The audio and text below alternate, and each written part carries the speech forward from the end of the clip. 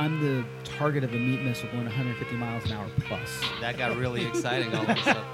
I'm doing canopy safety. I drive like an Asian, so I don't know if it's the most appropriate thing ever. I'm killing it. Utah, give me 2. You're listening to Gravity Lab Radio, hosted by DJ Marvin and produced by Nicholas Lott. Have we talked about skydiving the whole time? Ladies? Gentlemen, how are you doing, sir? Man, so as you were queuing up the music, you probably saw me take a last-second laugh at what I was looking at.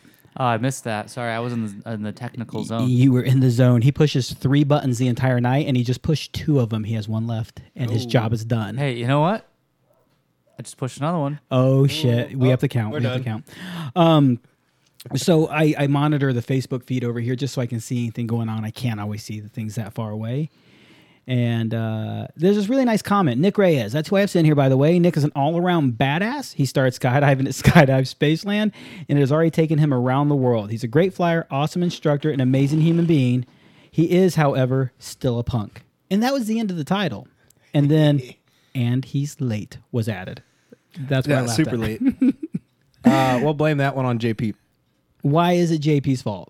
Weather hold. What? Oh, I thought you were going to say, oh, he went and flew another load like an asshole. He went and let me jump on his plane again. No, Dude, weather holds. So I got Nick Reyes here. Some of our friends know you. Some of our friends don't know you. So let's get to know you, man. When did you start sky jumping? So did my first jump in June 2010, and then the next year in February 2011 did 2 more tandems and started the STP stuff, and then finished in August 2011. So I think it was like 9 months of student stuff, and then charging hard ever since. So one of the things I included in your glamour shots for this, I'm starting to call those little montages I put together your glamour shots because I go in and I nerd on you. You did your first tandem with JP. Mm-hmm. And JP was our second to last guest. We had Braden. So kind of cool, man. Neat. 2010 you did with your hey grandson. Hey Nick, glad you're back. Hey grandson, get a haircut. Is that Grandpa Chad? You got it, brother. I was wondering. And Marion Sparks, he is not back. He is just visiting us. So guys and gals, if you know Nick Lott, he is visiting. He's having a super What the good hell are you time. talking about? I live here. You can't call him Nick Lott on accident. Now you're just confusing everybody. So earlier today, I sat down between the two of you. Remember at the beginning of the morning? And I was like, I am going to fuck this Nick thing up. So he is Mr. P. You are Nick Reyes. Okay. I'm sticking with Mr. P for the entire night, and you know I'm going to fuck that up. I'm gonna try and help you. I'm not going to get that, dude. All right, it's fine. Am I the Nick Reyes? You're I'm the Nick Reyes. You are the Nick Reyes. Apparently, that's my name on Manifest. It's basically, so that's kind of neat. The Nick Reyes. Yeah. We took the word douchebag out in the computer just They because. spelled it a little different. Yeah. I don't think you should feel too special because all that means is that someone else named Nick Reyes made a jump at Skydive Spaceland and they couldn't tell the difference between you and that guy on Manifest. That's exactly what happened last year when I came for my visit and started making jumps and went to pay, and they're like, yeah, you did 2 jumps today. I was like, oh, I'm pretty sure I did 7. No, all you did was 2.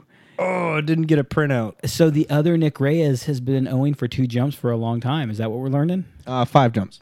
5 jumps. The other Nick Reyes has. Thanks, other Nick Reyes. Are you paying for his jumps, or are you putting your jumps on his account? Yeah, on his account. Great. Dishonest little bastard. So you started jumping. Is that picture with you with JP, your actual first jump? Yep. And damn, you were young. How old were you then? That was my 18th birthday. God damn. What are you, 22 now?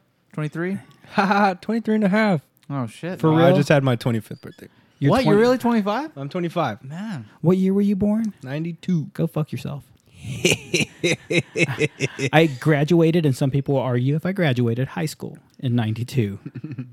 I hate you. God damn, you're the same age as my high school diploma. Once again, people will argue the validity of that degree, but that's a whole nother conversation. Now, you've been jumping since 2010, your first jump since 2011 actively. You started here at Spaceland, and really, you were a little shredder. You took to it very naturally. I thought you were going to say you were a little shit, which I think is also accurate. I completely agree. You were, and I would never say he was a little shit. He is a little shit. Can't stop, won't stop. You're a punk. You took to it fairly naturally, and actually to a point that you advanced fairly quickly. I say fairly quickly. Some people would say too quickly. You and I have shared some of those stories recently, just remembering people accusing you of wanting to kill yourself. And man, I really think legitimately you did a fair job. You were super aggressive, but I think it was fair. You went into free flying. You went into working skydiving. You became a tandem instructor. You became a videographer. That was basically what happened, said and done. In some sort of order that way. Yeah. Now from there, you leave Spaceland. I lost Nick Reyes in my life. I know all about Nick Reyes before that, and trust me, people, if you're listening to this podcast, if you're watching this on Facebook right now, you don't fucking care about that punk. He was an idiot. No, I'm kidding. You're a great dude. But where did you go when you left Spaceland? A little place called Moab, Utah. Is that where you went first, or did you go other places between? So I'm really lost in your trips. So I did the Moab Boogie in 2013. After I got my tandem rating in July 2013, because that's my 3-year mark on my birthday, and then a month later got tandem rating. Did 350-ish tandems at Spaceland, and then went to Moab to go and work and do some tandems there during their boogie. Had a good time, loved it. Talked to them about coming back the next year. Finished up a big road trip. Went up into Portland and then down the West Coast, and then eventually made it back over here. And then decided, life kind of happened, and I was like, well, I'm going to get out of here, and went to Moab because it was awesome, and I talked to them about going to work there.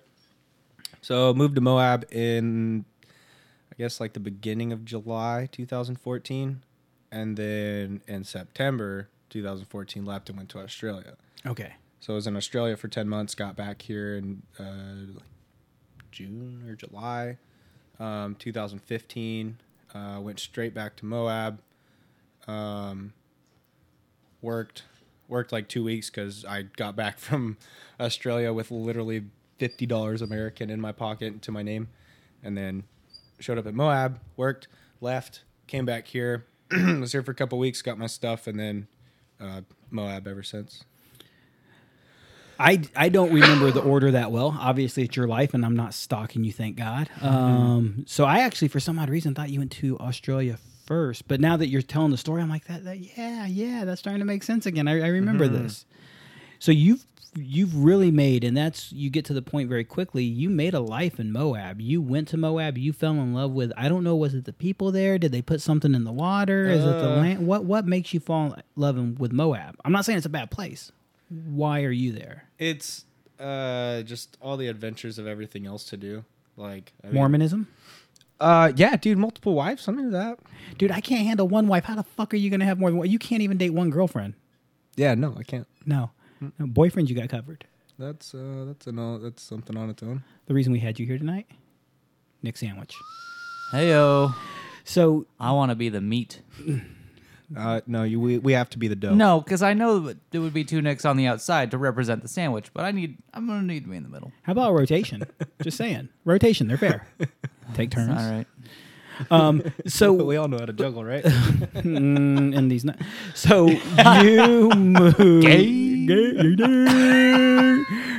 Hey, Debbie, I know you might be watching. Just saying, there is a special thing going on here for you. Just figure it out on your own, sweetheart. Love you. Debbie, who's Debbie? Debbie is my sister and Mr. P's bestest friend ever. They're BFFs, for real, for sure. So,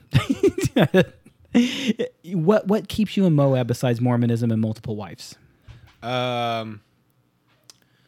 the adventures to do outside of skydiving. Skydiving's awesome and all. I totally love it. I'll do it till the sun comes up and goes down. Get up on that microphone just a little bit, a little more friendly. Make love. Here we are. That's make better. love to the mic. So Moab's real nice, and I really like it there, and there's a lot of fun things to do. Yeah.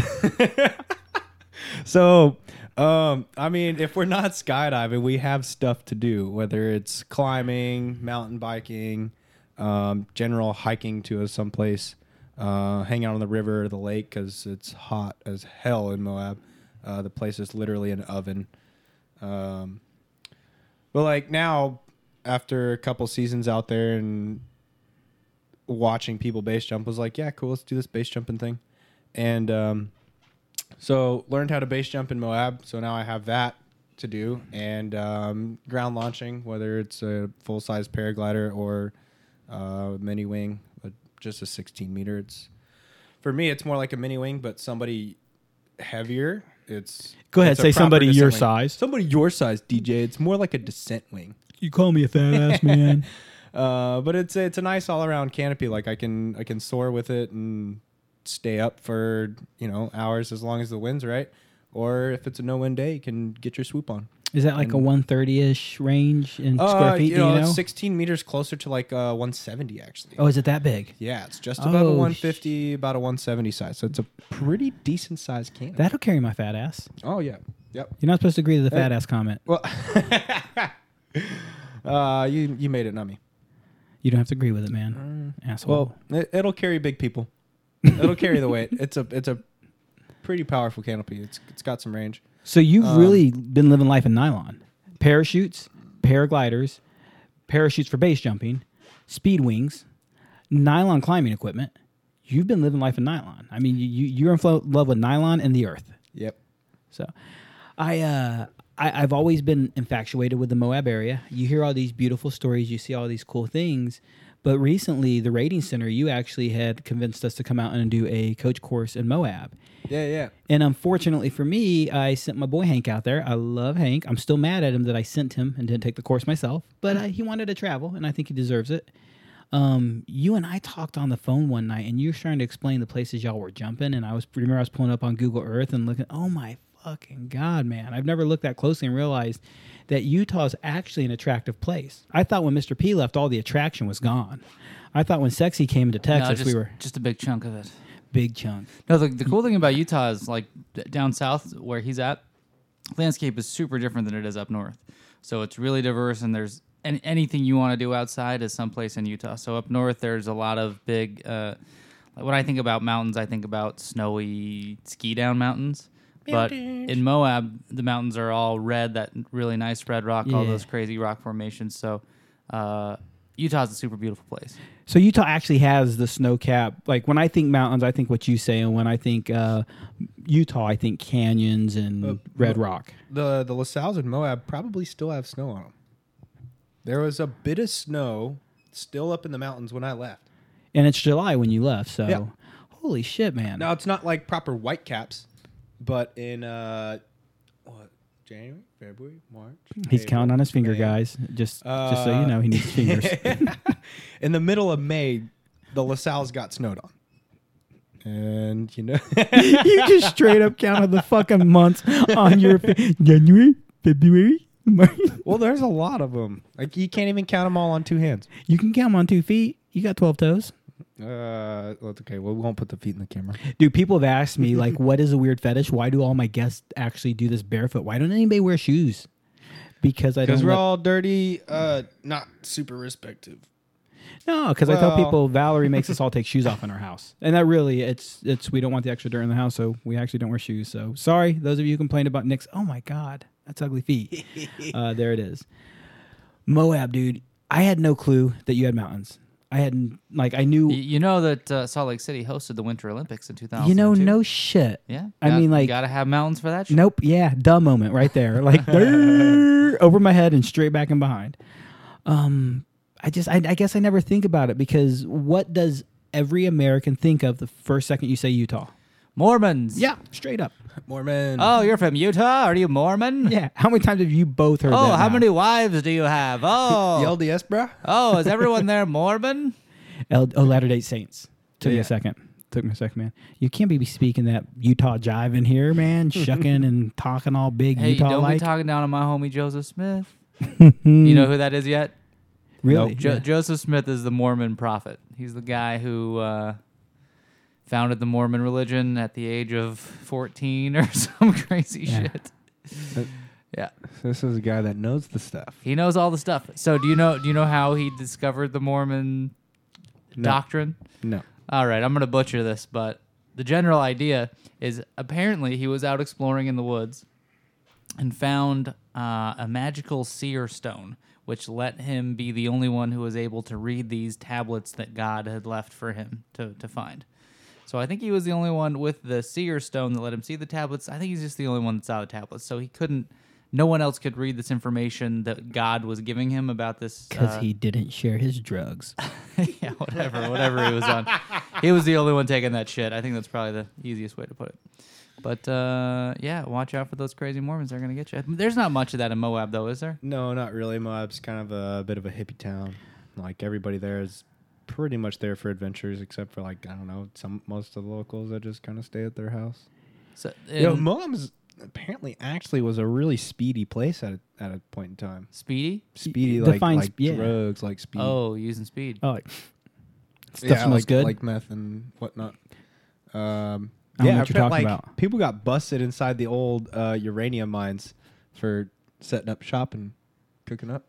Dude, that's a great place. You're going to go like, Breaking Bad. That's proper Breaking Bad stuff. Yeah, dude. I mean, like, let's go hide in these fucking salt mines. Salt and mostly uranium mines. Uranium mines. There's like copper mines as well and stuff like that. Moab was a mining town, but there's also the story that Moab's the place where they sent all the bad Mormons and bad religious people and sent all the heretics that way. So LDS, Latter-day Saints, that's what a lot of that's what you could refer to the Mormon church as, the LDS church. But there's a sect of Mormons, it's the FLDS, so it's the fundamentalist group. Mm-hmm. And a lot of them live down south, a little more like Provo and Price. No, like kind of St.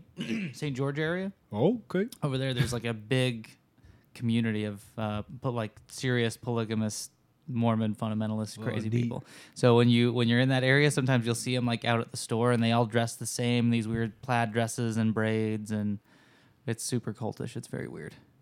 So don't let them get you. Stay away! I don't want you. I'm not a part of that stuff. They don't want you either, Nick. No, they just don't. So you go to Moab apparently for Mormonism. Actually, and I oh, is that why you went? You were going to convert? Yeah, I got rid of one, pick up 5. He's talking about the ladies. God, I'm catching up, man. I'm a little slow on the uptake right now. I'm catching up, man. Got rid of it. Okay. So I started discovering the beauty of the land you live in. Like I've seen some videos from Moab Boogie. I've seen some pictures and videos from skydiving. And pictures are so two-dimensional, you never really quite get the justice they're deserved. And none of the pictures have ever been at an angle that makes me appreciate it. But between looking at pictures that you kind of guided me towards by looking at some of those jump sites you talked about, by Facebook stalking, I mean, you're always posting things going on. You are nonstop on Facebook. You're like a 16-year-old bitch when it comes to that fucking thing. Yeah, well, we do a lot of cool stuff. Oh, dude, I appreciate you sharing it. You know, of all the fucking crap on Facebook I see, I actually look at your pictures. I'm not sharing my breakfast, lunch, and dinner. That's where I'm upset. I like food. So I want to see more pictures of my plates of food before I eat them, I guess. But. No. Keep sharing Moab, dude. It's some beautiful shots. So, you know, I've been trying to get there recently, and we still need to work that out at some point. You have how many skydives now? I need to do totals, but I'm just over 6,000. And you have how many base jumps now? About 220-ish. Maybe 220. You don't take anything half-assed, do you? Not really. You get into it. Yeah. If it's awesome. I mean, I like fun. You like fun. So what's your job at Skydive Moab? What do you do there? Now, tandem video AFF, I'm kind of moving away from tandems. Simply because, one, we've got a handful of instructors, and two, now that we don't have a Cessna drop zone anymore, we can, we have a pack. So outside video is a thing now. So getting back in the outside video, how I got started working in the sport, and then I get to fly my parachute and my body to myself. And you've been doing a lot of AFF lately. Yeah, actually, we've put a lot of people through AFF in Moab, which is really nice. For my sister and any WUFOs who do listen, and oddly enough, we have WUFOs who listen to this for fun. I don't understand why. AFF Accelerated Freefall. You basically take about a 6-hour, 8-hour, if Hank's teaching at 10-hour, I love you, Hank, ground school, where they teach you how to fly by yourself, how to open and fly your parachute by yourself, how to land by yourself, how to do it all on your own. But then we go out and we hold on to you like, hey, we're going to be here for training wheels just in case. We got your back. We'll help you. We talk you down on radio. And AFF is really... not usually a tourist trap. It's usually like, bro, I want to get into skydiving. I'm interested. And a decent number of AFF students return. larger than most first tandem students do. How are you liking that AFF world? AFF is neat. Yeah. What do you? Yeah. Yeah. Why? What is it? Kind of all of it. One, just bringing somebody into the sport is awesome. Like, I fucking love this stuff. I don't know if anybody knows that, but fucking love skydiving. And being able to bring people into skydiving and showing them what I like to do and them be able to do it themselves because it is rad. That part's awesome. Teaching somebody something and then seeing that they're actually picking up on what you're dropping for them, like they're actually learning. That's really cool. And we build good relations with our students. Especially like Moab's a really small crew. You know, there might be all of 20 people that work at Skydive Moab, but 10 of them are jumpers. So the rest of it's all a lot of ground help, And by jumpers, I mean either instructor or video flyer. Yeah, everybody at the drop zone jumps. I don't think we have anybody that's working there that isn't a skydiver. But, it's a pretty slow-paced drop zone as far as, like, AFF is concerned and a weekday. So we spend a good bit of time with everyone. Mm-hmm. And then, like, if we're not jumping, most of the time people that show up to come and learn how to skydive are not from Moab. So they show up and spend a significant amount of time at the drop zone, and we go and adventure together afterwards. It's like, well, we're not skydiving, but we're going to go do something else awesome. Do you want to come and play? So we'll either go find a canyon to run around in, go play at the river on the lake or whatever, and camp out and go to the drop zone and do it again. It sounds, we get into skydiving because it's an adventure. Isn't that the Navy slogan logo? It's not just a job, it's an adventure. That's yeah. Oh, I was gonna make fun of the Navy. Go for it. I'm all in. Jason Hyder was in the Navy. Oh, okay. Yeah, that says it all. Yeah. Your dad is a Marine, right? He's a Marine, so Okay. he will actually encourage you to make fun of the Navy. Yeah, my brother's a Marine too. You get it. So yeah, I got the same jokes. But maybe I should just keep that to myself. Sorry. Not gonna make fun of the Navy. Sorry. Okay. Don't be gay. Navy. Never again volunteer yourself. What? That acronym for Navy? Yeah, I grew up on military bases my whole life. Dominantly Marine Corps and Navy bases. Also grew up on Army bases. So all the lame military jokes. 28 years my dad was in the Marine Corps. I lived with it for 21 years of my life. So I know all the bad military jokes. How'd you stay out of the military? How did you not get sucked in being that close? I actually wanted... hold on. Are you making fun of me making love to this pop filter? Yes, Because I have not even started yet. No, you have not. No. So he sits there and he gives like Eskimo kisses. He rubs his nose, Nick, against the fucking pop filter. It usually takes about an hour of podcasting before I start getting real friendly with this little fella right here. But man, it happens. I'm glad that you can. Like, if you rub your face on yours, you can hear it. that. Yeah. But this, you can't hear anything. So I get away with it. Yeah. And God, I love it. Oh, dude, you make love that thing. I've actually noticed I've had to check the distance between the mic and that thing because you've got it all up on it before. Oh, have I just pushed it all the way in? I don't know if you push the mic up into it or it onto the mic. No, but I I've had sit to here and I separate 'em. play with all the screws and I move it around and mostly just want to rub my face on it. He just... I asked you a question before this got so silly. What the hell was it? Military. How did I avoid Oh yeah, it? how did you stay out of the Marines? So I almost didn't. I wanted to get into I wanted to join the Marine Corps, and I was interested in flying F-18s. I didn't have the grades for it at all in high school. My father did in the Marine Corps something called HIT, H-H-I-T, stands for Hornet Harrier Introduction Team. And one of his jobs was the deputy program manager. I think I said that right. But he traveled, and we were in Japan and Hawaii and a couple other bases where he prepped aircraft carriers and bases, the facilities, to be able to house F-18s, whether it was the hangars, whether it was any of the avionic support shops, the test cells, whatever needed to support F-18s, including, what are those things called? Flight simulators. Remember the movie Iron Eagle? What, you don't? No. You remember the movie Iron Eagle? God No. damn, I'm old. So I'm actually that stupid, nerdy kid who actually got to get into an F-18 flight simulator as a kid a few times because my dad worked on the building. That movie came out the same year I was born. Yeah, I hate you too. So, growing up on military air stations, growing up around fighter jets, that movie, Top Gun, both of those movies were super popular in my childhood. 1986, Nick, shut up. Don't want to hear it. So I wanted to fly F-18s. And one of the things the military has is a little bit of a steep tradition. For example, if I joined the Marine Corps, depending where you're located is where you went to boot camp at the time, now called basic training. But if your father was in the Marine Corps, you could go wherever he went. So they were very big on being able to follow family tradition. My dad was involved with the F-18 program for the Marine Corps since its inception. So he had a lot of friends high up in the command, and they all told me the same thing. Son, if you can actually get through college with good grades, we will give you a shot just based off the fact. We will let you line up and try out to see if you can make it. I'm like, all right, as long as I got a shot, I'm good. A local recruiter was working with me. Local Marine recruiter was talking to me. I was about to graduate high school. I was trying to figure out what I wanted to do.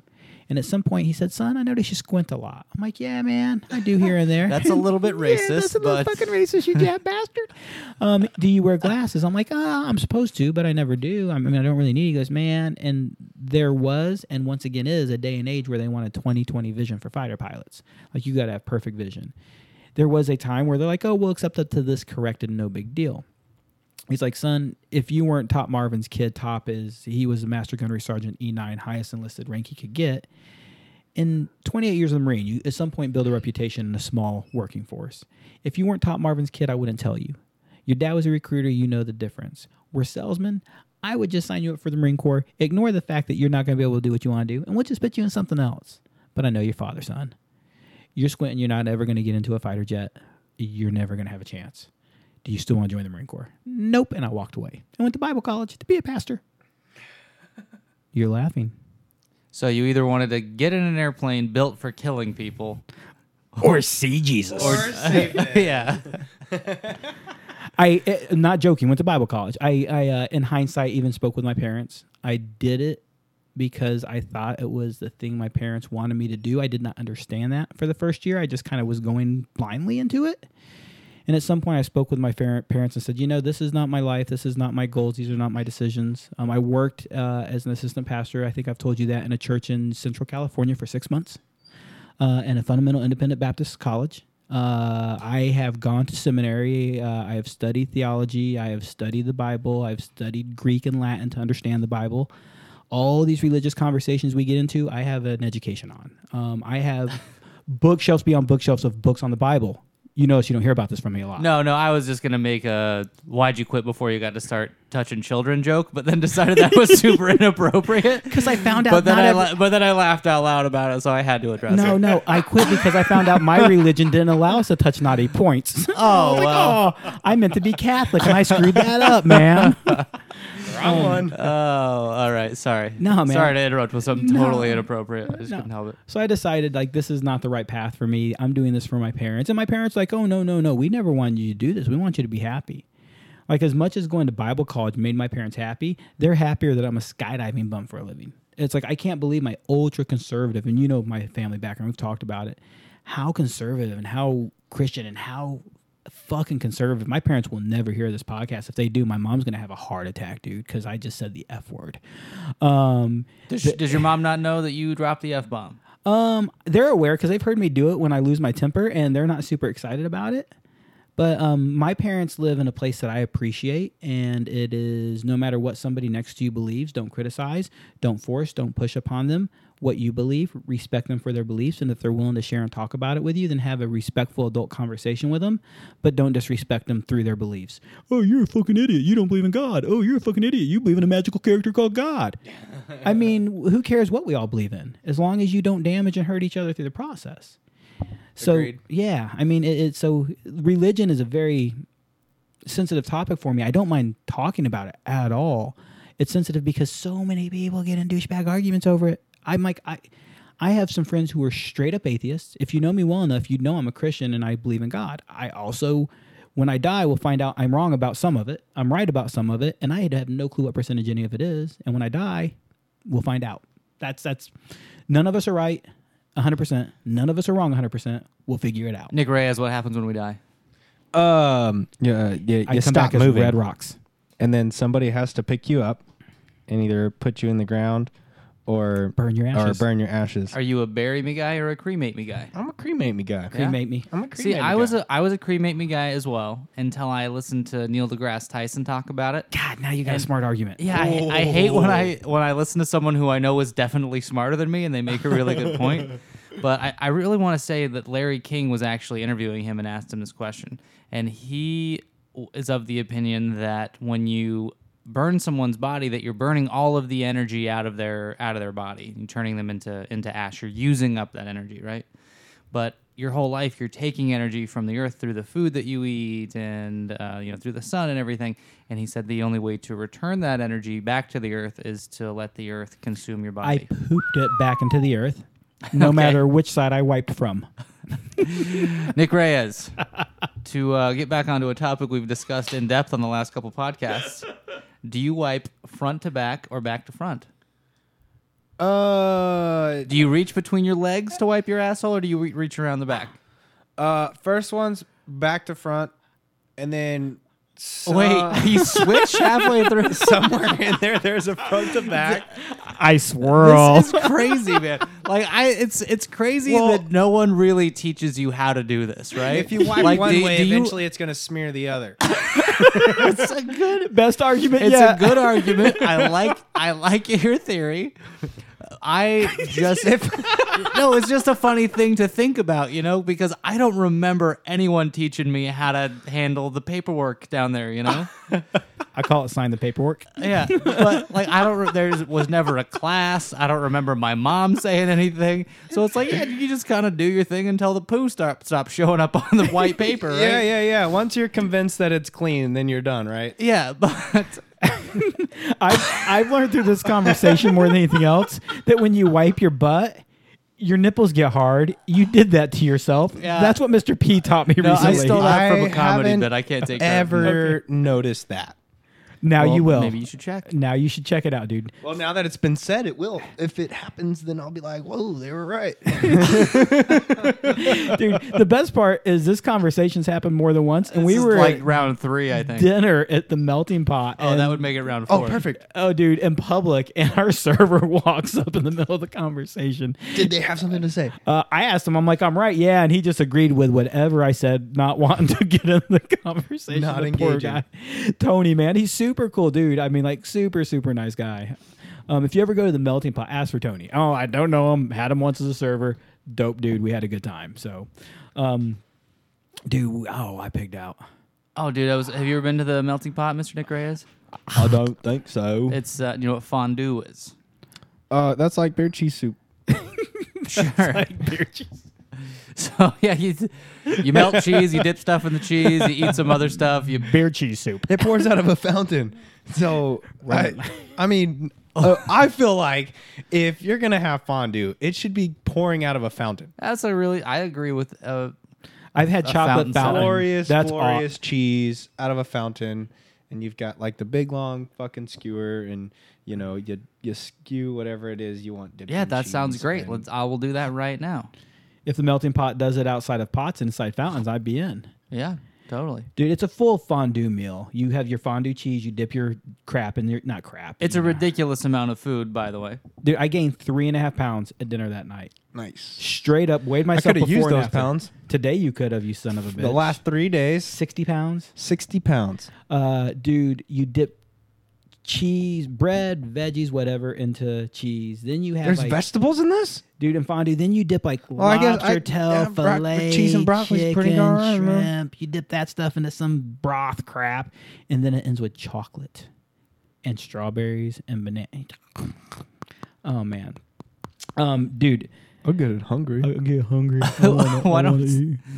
Why don't we talk about what you've been doing here the last few Yeah, days? that's what I was. 60 pounds of lead. So first of all, if you skydive and you're a skinny bitch, you wear lead to go faster.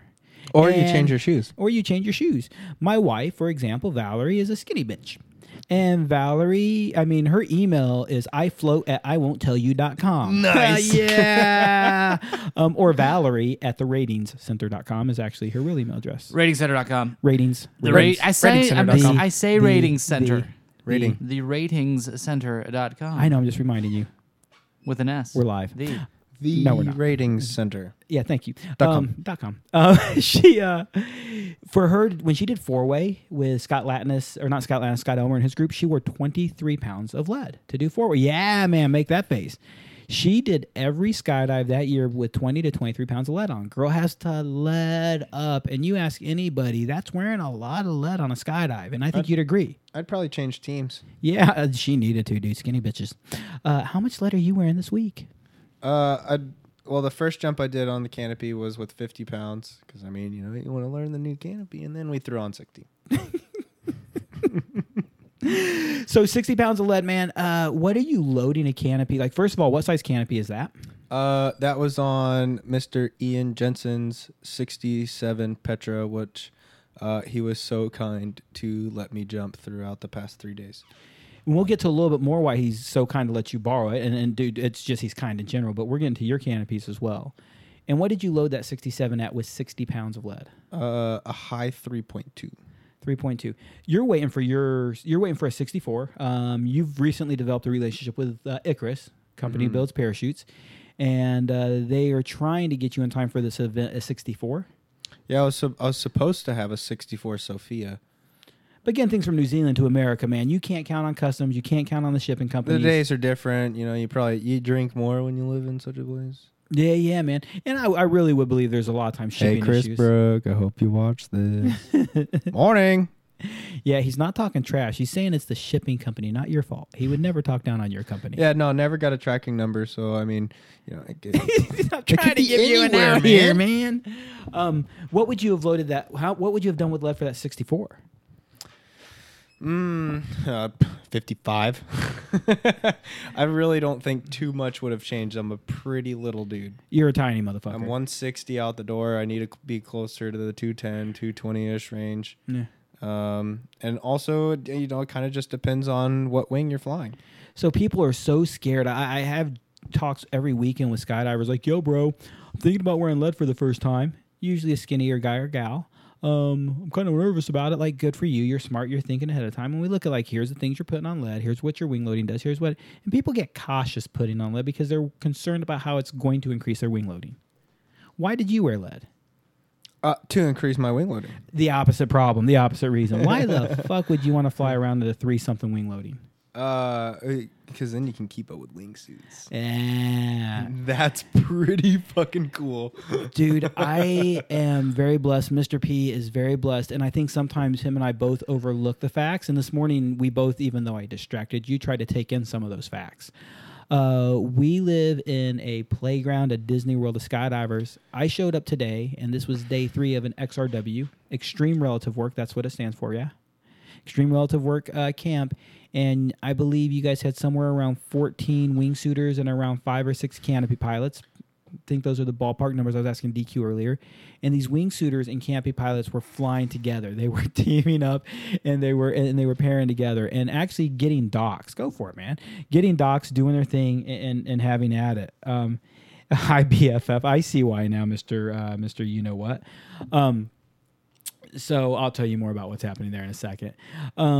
So I'm sorry, I can't keep a straight face. So people are just listening to this. Like, actually, we get a lot more listeners downloads than we get. That's artwork right there. Oh my god, we get more downloads through podcasts than we get live views, but we definitely get our fair share of live views. And my kid sister, Debbie, is a big fan of what we do. She likes it. She drives a long way to and from work, and she gets bored, so she listens to this all the time. Hi, Debbie. Hi, Debbie. Hi. And she talked about my statue in the background. That's a Valkyrie. She just asked what the statue was, and it's a Valkyrie. And then I had to explain to her what the fuck a Valkyrie is. It's like one of the best parachutes ever made, better than anything not entirely ever true. made by any other company. Not entirely true. It is one of the best canopies ever made, and so is the It is Petra, a quality parachute, the Leia, for sure. the Sophia. To call it a wing is, I don't know.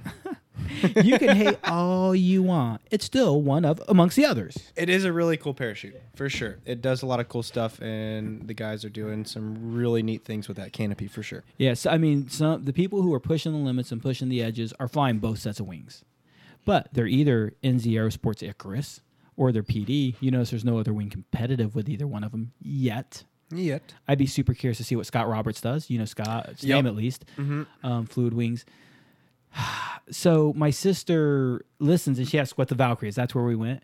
And she notices my toys. I've got, a Danger, Stay Clear propeller, a little British car. A good buddy of mine named Jason Mills gave me that little British slimy car. It looks like it's from Austin Powers.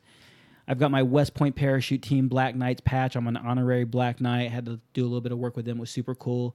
My City of Iowa Police Department patch. The chief of police in Louisiana, Police Department in Louisiana. Got to be buddies with him.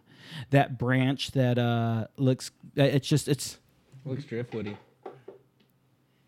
It's very Driftwoody. Ah, neato. That's cool. So they went on my patches. And so it's just a little bit of a piece of driftwood, and Nick got to see the inscription on it. It's just a little memory for me. That's really cool. Yeah. So Debbie's like, yo, so you need to put in background a picture of your niece. That's a picture of my niece. Debbie also said that that is the best. Debbie also said, but she needs earmuffs because she can't listen to your foul language. Remember, my family's very Christian, and my sister thinks I fucking cuss too fucking much. Well, that's just too fucking bad. I love you, Debbie. She listens. Sorry. She's very open-minded, even though she doesn't like she listens to Joe Rogan, and she's like, yeah, he uses the F word a lot, but I can get past that. I like what he's talking about. She's not very uptight about it all. So Nick made her a picture in the background of my niece with earmuffs on. And that is, dude, look at that. Look at that girl. I see the magic. I see the magic. I have the cutest niece in the world, man. Let's go for another close-up here since... Dude, sorry. Since we talked about it. Sorry, all you Facebook people, man. My niece, Sophia, I'm going to share a little bit of my sister's story for 1 second. I'm going to share what I think is a private moment with my sister. And Debbie, I apologize. If you don't want me to share this story, call me. My phone ringer is off. My sister couldn't have children. She struggled and struggled for many, many years to have children. And she went through several attempts at pregnancy and just couldn't have kids. Tried all sorts of different IVF, IUI, just different treatments to help her have kids, and it just wasn't successful. And she gave it one last-ditch effort with I'm going to try it again, but, I'm not having a kid. It is what it is. And she was settled. She's never having a kid. And she just gave it one more try. And my niece Sophia was born this last November, dude. That girl is one of those miracle babies. I don't care if Buddha, God, Yahweh, or magic corny dust brought her to my life, man. It's a miracle. And we all know those kind of miracle babies. And my sister, dude, means the world to me. She's one of my best friends. And my niece is super, super lucky to have such a loving mother. And it just that whole situation, man, it's a struggle for our family. And so, Debbie, sorry if I shared a little too much of your private life. But 9 fertility treatments and 3 miscarriages is what she just put on Facebook. So I'm not sharing too much of her private life. And the thing, I'll get accused of is being an optimist. It's a family trait. It's a family secret, man. Keep believing in it. Keep trying. Keep working hard. And if my sister can go through 9 fertility treatments beyond the normal trying, my sister and my brother-in-law got the nasty, nasty boinky on Debbie and Steve. My sister gets creeped out with the fact that my parents made love one day, and that totally gets her. And I'm like, Debbie, without mom and dad getting down and dirty, you'd never be here. Somebody had a real good time to make you. Yeah. Have you ever thought about what position your parents were in when you were conceived? No. It's one of the dirtiest questions you can ask a friend. It is really weird to think about, that you are the direct result. I've actually got to go to the bathroom. Sweaty dad. If you really do, go for it. You guys keep having this conversation. I'll be back when it's done. And I saw your mom today, so it makes it even better for me. Oh, no, that's terrible. You can't talk about his mom. She's a nice lady. Right next to you, you're right, dude. She's a very nice lady. Oh, no, Carrie is a sweetheart. I don't know how she had a son like Mr. Nick Reyes. So, Mr. P. Oh, we got an oh wow after Brian Menard. You know you're crossing some lines when you're shocking Brian. All right, so about anything else in the world. Let's take our usual break. This has been our break when we have guests on for the last probably about month and a half, and I'm going to talk about the film festival for just 1 second. Hit it. Music things. You and I talked about this. A lot of people have asked me about royalty-free music for the film festival, and I'm still going to encourage you to use royalty-permitted music for the film festival. But I'm doing more research, and I do believe it's very easy to use royalty-free music. I just believe it's expensive or time-consuming, as Mr. P has pointed out. So if you want to do the film festival, what I'm going to do is you need to be able to put it on Facebook. If you know a way to make Facebook believe it's not your music. Mr. P, you had some suggestions about that. Yeah, like if you slow it down by a certain percentage, or let's say that you have your own audio going at the same time that a song is going so that the filters that pick up all that stuff don't grab it. Like I don't care the least bit about the actual legal copyright bits of it. I don't think either of us do. Yes. I think we just want the ability to share it online. So if what you make doesn't get pulled from the internet, then I don't give a shit. Yeah, 100% true, man. I really would love it if you'd use music I absolutely like. I don't care about the royalty free. I just care about Facebook. Somebody told me today, I didn't know until they mentioned it today, and then you reinforced it tonight, that like leaving the swoop sound across part of the soundtrack, like letting the audio come up with a whoosh across or an exit scream, that's enough to disrupt the flow every so often. So there's tricks to it. Yeah, and I don't know like how often it needs to happen, like how often those sounds need to be in there. I don't know how big of a, like how small of a segment of a song those sorts of filters will pick up, but someone's gotta know. Yeah. I also figure worst case scenario, if you guys really blow it up and I just get 2 videos that get to the playoff for the film festival, and I know they're going to get put on Facebook and yanked, then I'm going to go ahead and throw them on Vimeo, link Vimeo to Facebook, and we'll just get the most reactions to the Vimeo like. It'll still work. We'll still be okay. So for anybody who is curious or interested in the film festival and the music qualifications, fuck my music rules. Don't let Facebook pull it. There's your music rules. I like that much better. So can I leave you a video? You must be present to win. But you can enter a video all you want. I would love it. So do you know what's going on with this stupid film festival thing we're doing? I do not. Is it in October? It's in October. I've always, like, when I started skydiving, there were some really dope film festivals going on. The Flyboys Film Festival was probably the biggest one. Loved it. And when I started my own business, I thought, man, how cool would it be to throw a film festival? Because to me, a film festival is a place for your friends to do 3 things, really. The first of it is hang out and just have a damn good time. You're bringing your friends together for a good thing. And the second one is we're all going to kiss each other. And the third one is we're going to use our tongues. People want to share their videos, and people want to share their skydiving. So let's put together a fucking venue. Let's put together a film festival where we can hang out, party, have a good time, show off each other's videos, and show off each other's flying, because we are around some gnarly flyers and some great editors, man. So Brian Menard just claimed that Vimeo pulled both of his year-end videos because of the copyrighted music. So I know that they, and he's not the first person I've heard say that. Yeah, so I it's know good that to they know. do use media filters of some sort. I know it's less strict than YouTube, and especially less strict than Facebook. Hi, Brian. You're beautiful. Love you, Brian. Mr. Menard, thank you for it. Mr. Menard. Love you, Brian. Mr. Menard, thank you for sharing that. So yeah, guys, just do Love what you, you can to Brian. make it work. Plain and simply, if Facebook pulls your video because of the music, then you can't win the grand prize, which the grand prize is a free GoPro 5, a free ProTrack 2, and a couple other really cool discounts. What the fuck are you laughing at? Oh, we were just watching the playback where I looked into the camera and said, I love you, Brian. Lindsay Polpeter, I always want to say her name wrong, said she had the same problem. She got her video pulled in a week. So apparently I am fucking wrong about Vimeo. Fucking weak shit, man. I have put a couple copyrighted songs on Vimeo. Well, let's just make the rule. If you can get away with having whatever you make on the internet, Oh, straight up, dude. So like, Fine.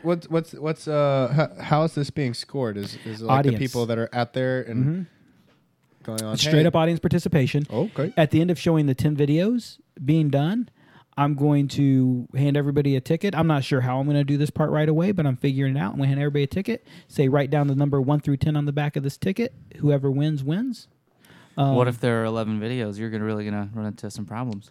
Oh, how many ever videos there are? Man, I don't even know if we'll get 10. We only might get 2. But write down the number, whatever. I think we're gonna get more than a couple handfuls. I'm getting. I sure hope you get more than a couple I'm getting worried handfuls. about this a This little should bit. motivate Maybe- people to go and edit some videos and do something gnarly. Yeah, I mean, I'm just worried it's Go going to get do a a little bit Mr. bigger than I Bill or anticipated. something. And I'm just. oh, you're worried we're gonna get too many videos. I don't think we'll get too many. It's just going to be a little bit more flow than I was expecting. Like, just listen to people right now who are talking about making videos. If half the people who told me they want to make videos, and right now we've got 6-7 entries like Well, that. you're really lucky because more than half of the people I know who skydive are full of shit. That's true. That is So yeah. you can count more than half of them out of it. Yeah, And then there's another that. half of those people are going to try and give up when it's frustrating or difficult. So maybe 25% of the people who say they're going to do it actually come through with an entry. That's what I think. It's pronounced pull my Peter. I'm sorry. Zing. No, she's the one who Oh told man, us. yeah, she got it on herself. Yeah, she said it's pronounced pull my Peter. Hey, I've got a Peter. Pull my Peter. What do you mean 100 Wait, videos? Nick Reyes, genuine song? are you single right now? Dude, I'm super single. Ladies, What's up? Not just like Mormon single, but like, Christian, Catholic. Would you what's say that another you're one? Baptist, single and ready to atheist mingle? single. I'm ready. Are you on Tinder? No. Bumble. No. Grinder? Is that the right one? Did I get the No. gay one? I'm on. What's happening? I'm What's on- happening? Why can't I see the Something videos? went I'm wrong. not on any of the internet dating things. Well, you or better get apps. on it. You're wrong, dude. I've got other things to get on. I Well, don't sometimes get off of. I don't care what you do with your owner. Clint seems like a nice guy, but what y'all do in your private time? No, the owner of your business, man, the business you work at. Clint, right? Who's Clint? Weren't we talking about XRW? XRW. So, dude, you guys are docking. You guys are That was docking like like a- your that was a- parents that was a- conceiving you.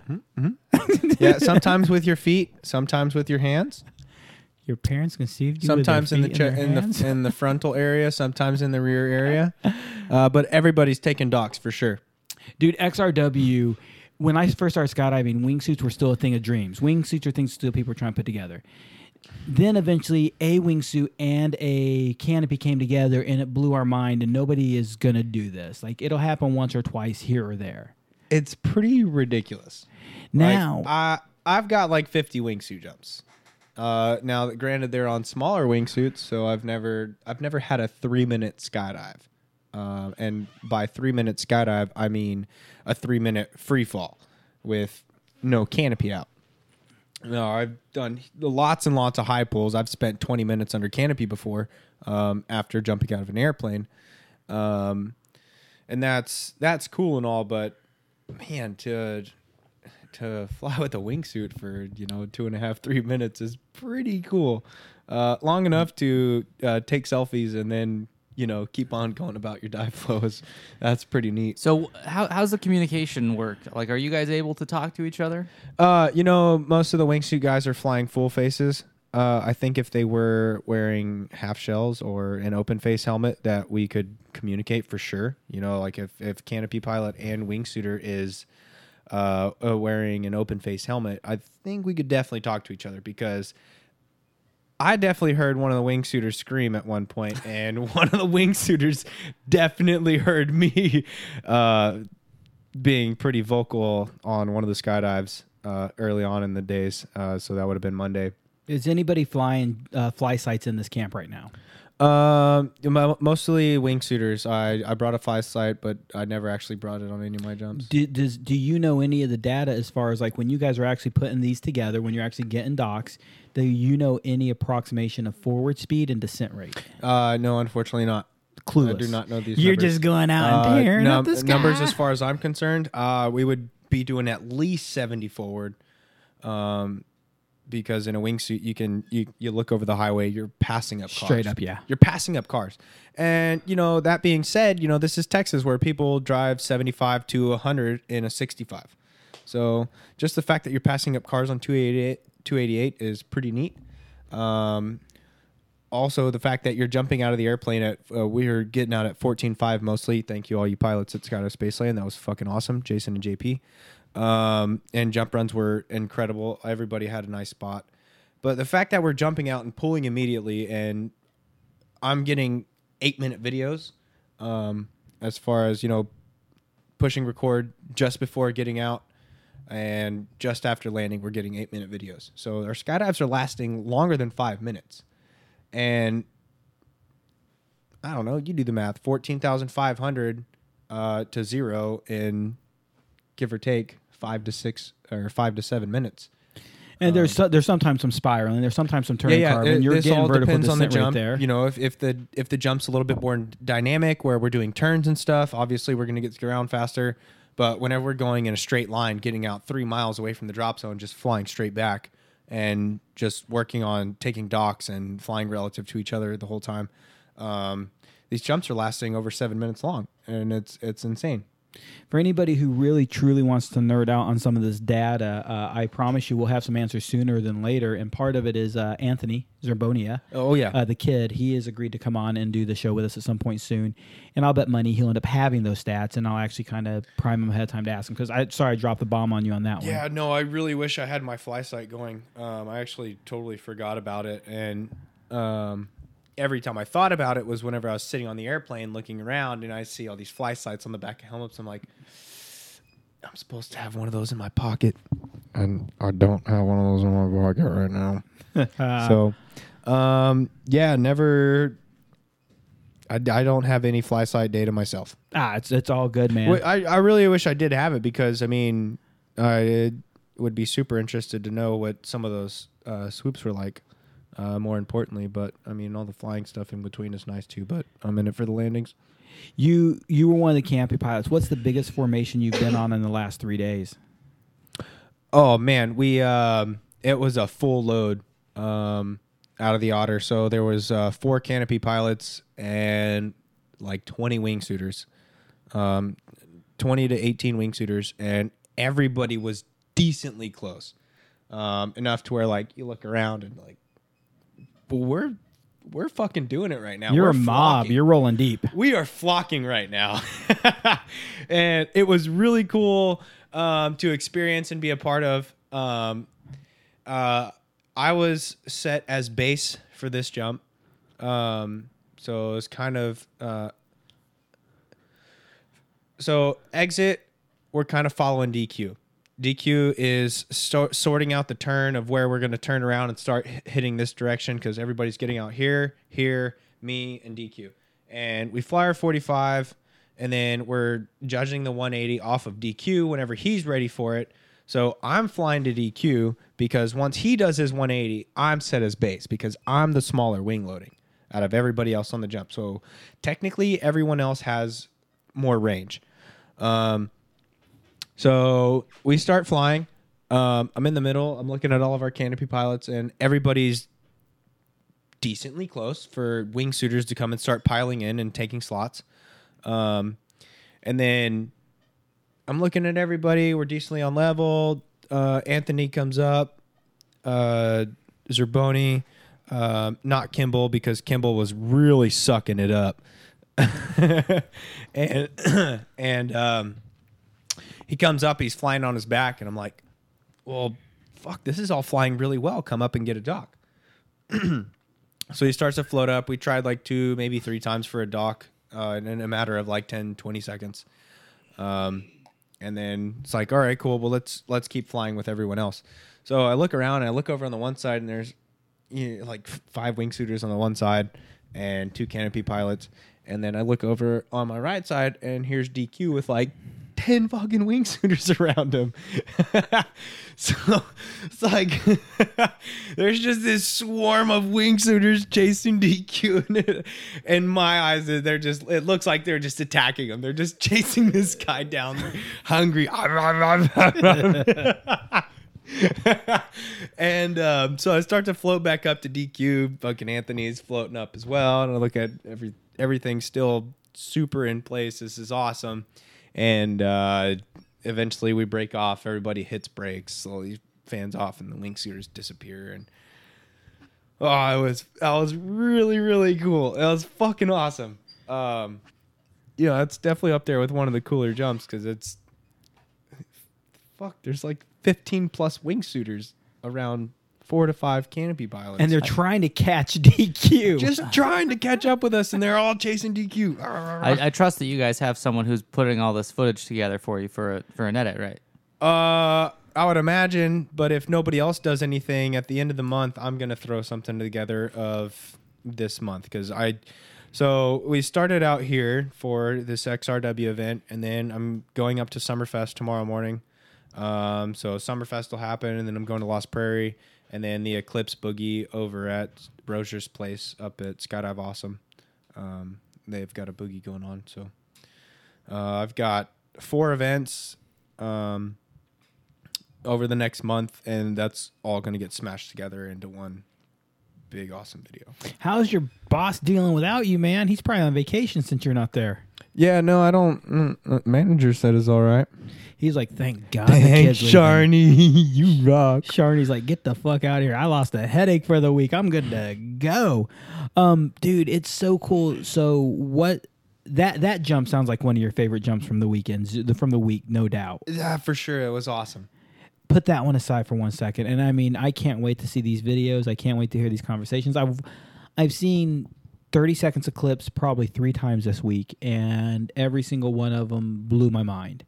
I did walk by once or twice and watch they're trying to build. I'm like, this is boring. I'm going to keep walking. I'll come back later. But I've seen some gnarly flying. I can't wait to see it. Besides that jump, what is the favorite thing you did this week with XRW? Taking the foot dock and surfing a wingsuiter is pretty neat. It's cool in the way that like I just hooked my feet into the wingsuiter's chest strap, and now I'm like fucking hang 10 surfing the dude. You know, like. Do you feel your wing do anything different in that moment? Yeah, it's super weird. Especially whenever they press up on too. It's almost like the wing's definitely being unloaded, but at that point the wing kind of starts to go somewhere, and you're just like, the fuck's going on? Like, why is it doing this? One of them especially was whenever I was trying to get a surf dock from people's back. So trying to hook up under their rig rather than on the chest strap was really weird. Every time This is where the barefoot thing is a big deal, right? For sure. That would definitely make it easier if you got your monkey toes under there and can... DQ likes to do XRW barefoot. It makes perfect sense. And he's got some like soccer shoes and stuff that seem to be working out really well for him, which is pretty neat. But yeah, trying to hook up under the rig on the backside was pretty difficult. And every time they would come up to it, and it's gotta be just the fact that they can't see as much, but they're pressing up into you, and I'm like trying to take this dock while they're pressing in, legs super bent, trying to fish my way under, and it's like unloading the canopy, and then you're never going to make your leg straps even. I don't give a fuck what you do, how many times you measure your leg straps, they're never going to be even. And you're never going to sit evenly in the harness for that much amount of time, especially if there's a wingsuit smashing up into you from under. And it seemed like every time I would get on to it, I would feel the pressure of the wingsuiter, and the canopy would start to go one way, and it's like you had kind of almost have to go with it because you're being pressed up too, and it's turning, and you're trying really hard to do the opposite thing as you're going one way, and it is just really awkward, and I don't have much of a clue why we were turning the ways we were turning sometimes. But taking the chest docks, granted, I only did that with Anthony, who has apparently a lot of experience doing that. He's an incredible back flyer. They all went quite smooth. Yeah, man, I saw some of Anthony's footage of him flying on his back, and I thought for sure until I saw someone else, I thought it was someone flying on their belly with a rear-mounted camera. And then I saw someone else's footage of him back flying the shit out of it. Man, I was impressed. Pretty fucking incredible. Yeah, I didn't know he was he's a that gnarly legit. flyer, period, dude. The dude's sick. Mm-hmm. One of the jumps, he dropped out significantly. Like, I was looking around for him, and I couldn't see him anywhere where I had anticipated him for him to be. And he transitions a little too early and dropped way below. And as he was floating up, he expended a lot of energy. It was so funny too, because you can see we're trying to get this dock, and then the one time he's trying to float up, and you see him just all this strain in his face, trying to float up, and he wasted all of his energy just trying to catch back up to the skydive, and bailed out and flipped over, and it was pretty funny to see him just run out of energy, and he couldn't float up anymore. Have you seen a wingsuiter get into the burble of a canopy yet? Have you seen a canopy get in the burble of a wingsuit? Yeah, either one. I've seen some gnarly fucking footage. I definitely got close. Have you seen the Dubai footage of Pablo? No. Dude, it's Pablo works with PD a bit, is in Dubai, and a friend of mine, Maxine, was showing me this video, and the wingsuiters are a decent bit ahead. I mean, like a straight good bit ahead. And Pablo hits, and I'm pretty sure it was Pablo. I might be quoting this wrong because I watched this video very briefly in a airport in Chattanooga, Tennessee. So we were waiting for a plane in Chattanooga. So we were just hanging out doing our thing, and the distance was unbelievable. It was a huge gap. You would think they wouldn't hit wake turbulence there unless you understand wake turbulence really well. And he straight up in one, like his wings flying, he's good. All of a sudden, you get another perspective. It's like whoof, it disappears. You slow motion it, you frame by frame it. The dude's upside down at some point in his harness still, his wings right side up. He ends up to the opposite side of the camera. It is one of the most violent things I've ever seen outside of a true collision. It was effing crazy. See, and to me, that makes sense that the wing would do something crazy just because of the way that the person's weight hangs under the wing and loads the wing. And that's why I asked about the wingsuiter first, is because their weight is so much more attached to that wing. But think about the wing loading. In what way? The wing loading is much higher on a wingsuit. Right. The wing's also more rigid because a wingsuit has framing. A parachute has no framing. You are a frame. You are the fuselage. So I don't know this, but in just my general thought process, the wing loading is much higher, which gives you a little bit more pressurization and rigidity. More rigidity, yeah. But the human frame is straight up an airframe. So the wingsuit, I think, is going to feel it, but I don't think it's going to suffer from that adverse effects that a semi-rigid, frameless wing, which is what a parachute is. That being said, a lot of proximity flyers are really worried about flying through the turbulence of their buddy on a wingsuit. Oh, straight up. I believe it is a legit issue no matter what. I just think the parachute reacts more violently. I don't know. I'm making it up. Well, see, totally making it up. Yeah, that's where the whole framework things comes into play, because I mean, you're not a wingsuit's not going to collapse and fold up like a I mean, are they going to fall into the wing of the canopy potentially? Like, it depends on the situation. I just want to know if that's happened and what it looks like. He just wants to know the NAR. Dude, okay, Freak Out Friday. Here's some carnage. So if you come across footage of that, just send it my way. I want. So on one of the jumps, we were trying to get a double dock, and the one wingsuiter is supposed to take a dock on the right side first, and then the left wingsuiter is going to pick up on. And they're all flying really tight, basically flying slots. And buddy on the right side comes in to take his dock, but he kind of drops into rather than flying up right next to. So I kind of take the dock here, pushes into, which is pushing me over this way. And then I look up, and there's a wingsuiter, which what I remember with my eyes and remembering the situation was a fucking wingsuiter inside of my lines. And inside meaning touching them, or inside like between your risers? Okay, not between the risers, but on the outside. So let's call this the middle where I'm at. And wingsuiter is just fully in the mess he's of pressed lines. up against your outside lines. Yes. And Awesome. I'm like, that's so crazy. Okay, what's about to happen next? And he slides off of and disappears. His GoPro gets flung off. And I'm like, well, that sucks. Maybe I'll try to get this GoPro, because I turn around, I can see it, and I look. There's not really a wingsuiter in the way of where I'm supposed to go.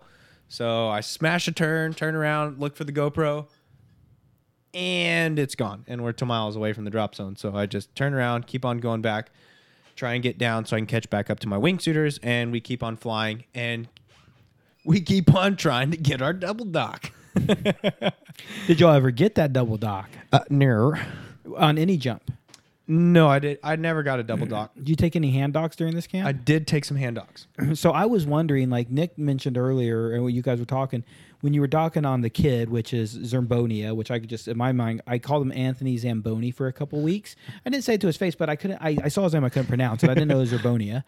The Kid, maybe you didn't feel the pressure because, like you suggested, he's just a dope flyer. I wonder if definitely experienced. I wonder if the turns on the backflyers was because they were rocking a little bit. If you know, you say you cannot not really unload it evenly, but I wonder if somebody like Anthony or somebody who's super high experience was able to take the back dock. If you would have such that dramatic, hard to control unloading that you're talking about. So in the video of the selfie XRW dock, Buddy kind of comes up from the bottom left and is more of a diagonal approach rather than flying up right underneath and popping straight up.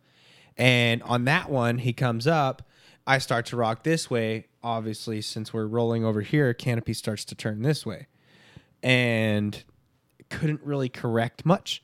So as he comes up to dock on this side, it rolls me off this way and we get corrected and we start going again.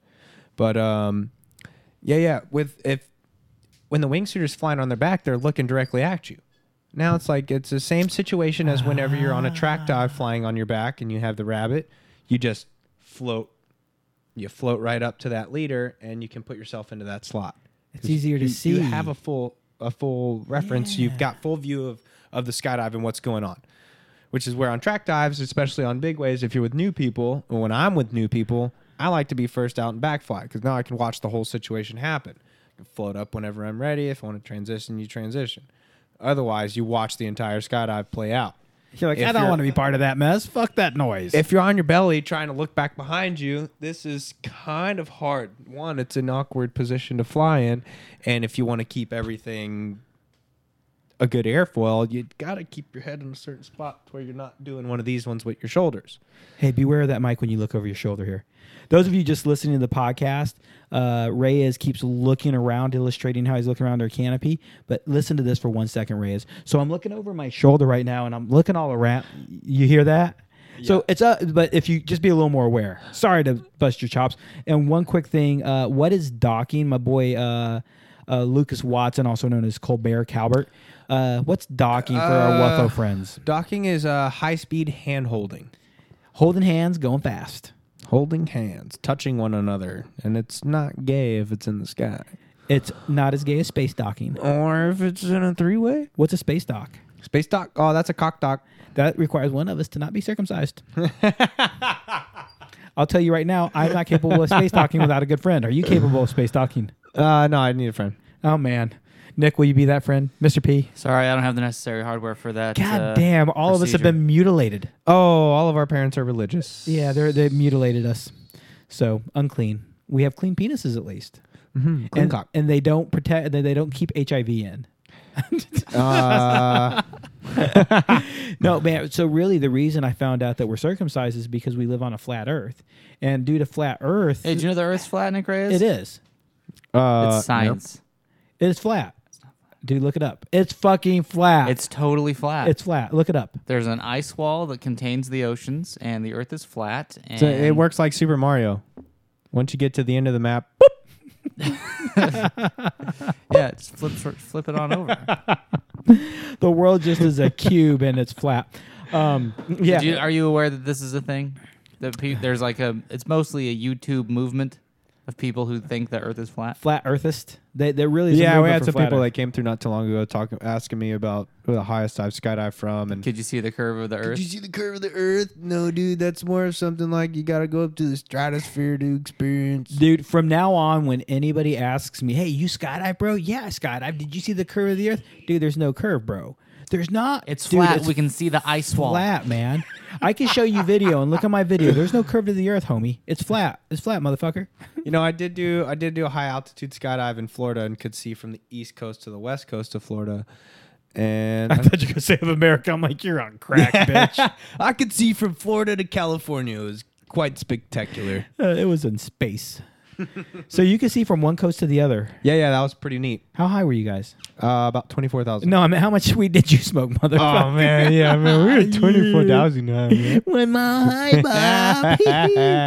Bob. I forget how we got derailed and off that train track so quickly. Oh shit. So you keep docking. I had to ask a question for like, be aware of your mic. You're looking around.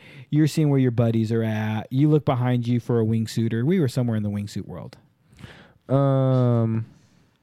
You don't remember? Sorry, either. no, I was just reading this comment about docking. So, Oh, Luke. Yeah. Do you know Lucas Watson? Dude, Luke is he is one of my Destiny nerd friends. Oh, okay. And Luke and I will be playing All right. Destiny Childs together. We just finished the Destiny Child beta. Nice. Okay. Yeah, that makes sense. So, Lucas, docking is any time that you link with another person in free fall. So you could be holding onto their hand, holding onto their foot, grabbing onto their man bits, whatever it is. It's just connecting with another person of some sort in free fall or under canopy, I suppose. But read his comment, his last comment on my screen, because we explained that on the podcast. And what did he say right there on your screen? He keeps saying it. All I can think of is that thing that you see when you look at too many things online. Lucas is, we play a lot of games together, and you'll be gaming, and you just have to ask Lucas, are you playing porn in the background right now? Is that Luke? Is that... So he likes to search whatever you like to look at. the dark web. You know, when you're gaming, you have that brief moment of like, everybody needs to go pee. Let's go 5 minutes. And all of a sudden you hear in the background. And Luke's like, it's just donkey porn, guys. I mean, the donkey. He's my unique friend. I love you, Lucas. You're the shit. Hey, you keep doing you, man. That sounds out. Lucas, he's awesome, man. He's lost like 30 or 40 pounds, Mr. P, in the same time frame. I've lost the 25 pounds. Sounds like you got some catching up to do. No, he had a little more catching up to do is the reality of it. Well, Sounds now you're funny just making out here, you excuses. I am, man. I'm calling. It sounds really weird with the headphones off, right? It does. It sounds wrong. Especially after you've been wearing them for a while. Dude, so we started off with just a set of headphones for Mr. P so he could produce and mix the volume. And I thought maybe we'll get headphones one day for us because it can make us more mic aware. And he talked and convinced me into getting the headphones eventually over time. And no, it's now I can't live without it. Dude, I love hearing you in my head. You sound like a different person. Dude, I sound like a radio. I can kind of hear myself. Hey, I lost. And it doesn't sound like me. So, wow. Let's just. Now I don't hear anything. Dude. So Mr. P is over there fucking with our headphone mixers and completely shut the volume down. And for a second there, I thought my mic was dead. I was like, "Did we lose audio, Nick? Is this thing on? Is that? Yep. There he goes again. This thing is this on? You are fucking with my head. So now that we have these mics, actually, as much as you've looked around and been not super mic aware, it got way worse without these headphones. So, hey, buddy. Hello. How are you doing? Oh, man, we doing all right. God, it's getting super weird. Can we talk about something that makes sense? Thanks for calling 1-900-SEXY Tie Boy. All right. Well, now we know. Now we know what all those phone bill charges are for DJ. Braden was staying at my house, and you know Braden is Tie Boy massages. Oh, is that why it's in Saipan? I lost my Tuesday night. So, Nick Reyes, what are your goals with XRW? Hey, September. Survive? That's where I was wanting to go. That so XRW. You bring a good question. What are your goals for XRW? This is a camp. Actually, what a lot of our friends didn't know. To be able to do it comfortably. So Comfortably being not wearing 60 pounds of lead every time I go for a skydive. Because that shit's hectic. is part of. I think the biggest part of that is just getting the wing the right size. Is that going to be part of the truth? Yeah, true. But like, I mean, a part of that is me being under a 57 square foot canopy, which it sounds pretty incredible. It's insane. I don't know. XRW, what I want to do with it is more of the dynamic stuff. So kind of some of the stuff that Ian and Kurt are starting to experiment with like doing barrel rolls over Do some canopies and sick wingsuits. shit. Oh my God, where your parachute's almost touching the wingsuit or canopy pilot. That's nuts. Dude, do you know who has that video on Facebook? Who has some of that videos on Facebook? Do you know? I've seen Kurt doing some pretty cool stuff with Mr. P, can you get that? Search that on yours, and if we can find it, let's post it on the feed. Who am I looking for? That's you, Mr. Reyes. Oh, look at Kurt Bartholomew. Kurt Bartholomew.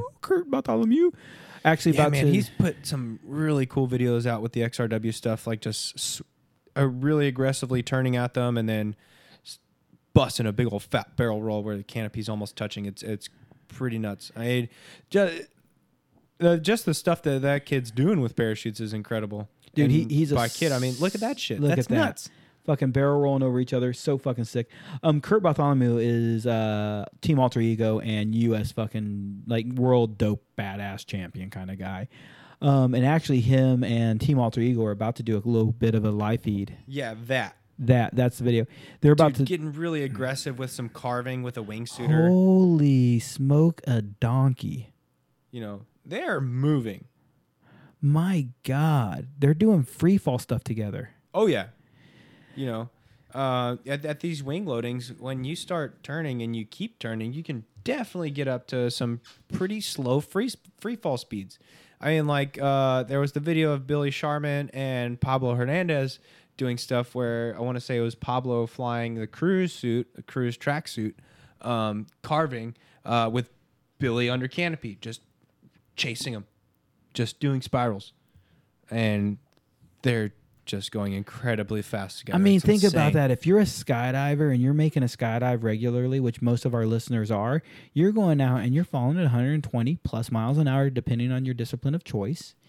And then you pull a parachute to slow down and stop. These are guys that are deploying a parachute and then going faster. Yeah, and then keeping up with people in free fall. It's insane. It's madness. Ridiculous, man. When I first started jumping, there was, nobody had anything smaller than 100 square feet. There was a couple guys with a 97 here and there. And then all of a sudden, they got a little bit smaller and a little bit smaller and a little bit smaller. And, dude, it's pushed the edge. It's gotten ridiculous to the sizes y'all are flying. One of your goals is to get comfortable doing XRW. September, they're having the main event here. It was really a goal of that thing. This is a camp.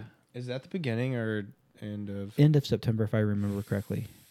I actually need to get, hey, DQ, if you're listening to this, brother, man, DQ, send me a message and let me know the dates of that September camp, mainly because you know who I need to talk to.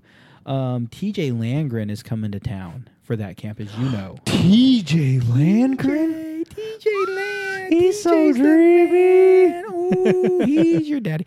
And I've known TJ since like 98 or something like that. We both were younger jumpers. And, dude, him and I have run across each other all over the world, just all over the U.S., left and right. And I actually want to get TJ on this gig. Come have him hang out for a day, because you know TJ. He's loud. Dude, he's loud. He's rad. And he's got some dope stories. He's done some really cool shit. Are you going to try to come to this September event for XRW? It really depends on the dates. I kind of have to be in Moab for the Moab Boogie. When's the Moab Boogie? Last weekend of September. Oh, son of a bitch, you're fucked. Yep. I don't know the exact dates off the top of my head. Like I said, hopefully DQ's listening to this and get me the dates. I'm going to tell you real quickly. I think it's the last weekend of November. I think those are the dates. November or September? No, September. I said the wrong month. But I just looked at that, and I think that's it. Why don't we just do this event in Moab during the Moab Boogie? Because it's not Spaceland, and Spaceland's cool. Then that's where the warm-up camp happens. Warm-up camp happens, week and a half before the Moab Boogie, and then we show up to the Moab Boogie and just start ripping these XRW jumps over canyons. Dude, I've seen the video and the pictures there, man. I don't think that's a hard invitation to get people to believe in, but it's still not Spaceland. True. You guys are flying a pack. And otters. Oh, you guys got otters out there now? Well, we get an otter for the boogie. For the boogie. Okay, but normally y'all fly a pack. Normally we fly a pack. And that's newer, because for a while you guys super were new. flying, what 82s? Mm-hmm. So you want to make this next camp. You're trying to make this camp. It would be really nice. Okay. XRW is badass. And I would definitely like to do it again.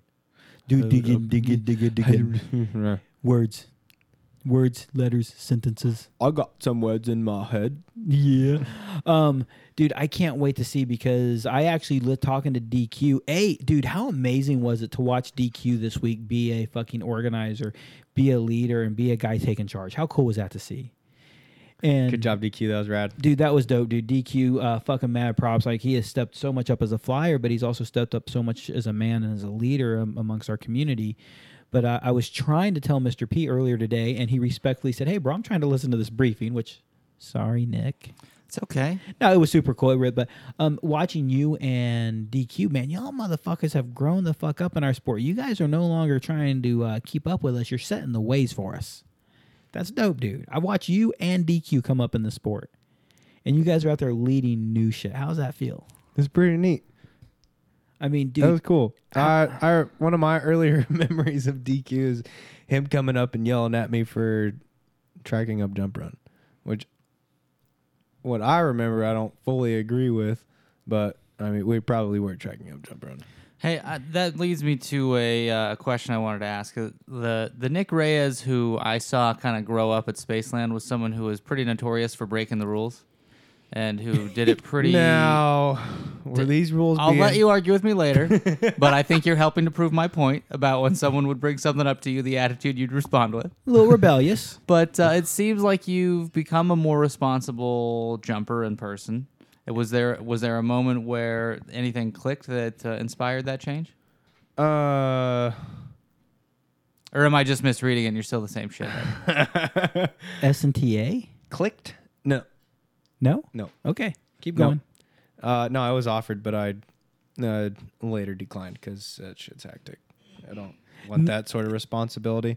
But yeah, no, I don't feel like I remember where like a light bulb turned on where it's just like, oh, whatever it was I did yesterday was incredibly stupid and I probably should not be that person anymore. I think just as you go, you start to learn more about what you're actually doing and the magnitude of it, and you just slowly gain more respect for what's going on.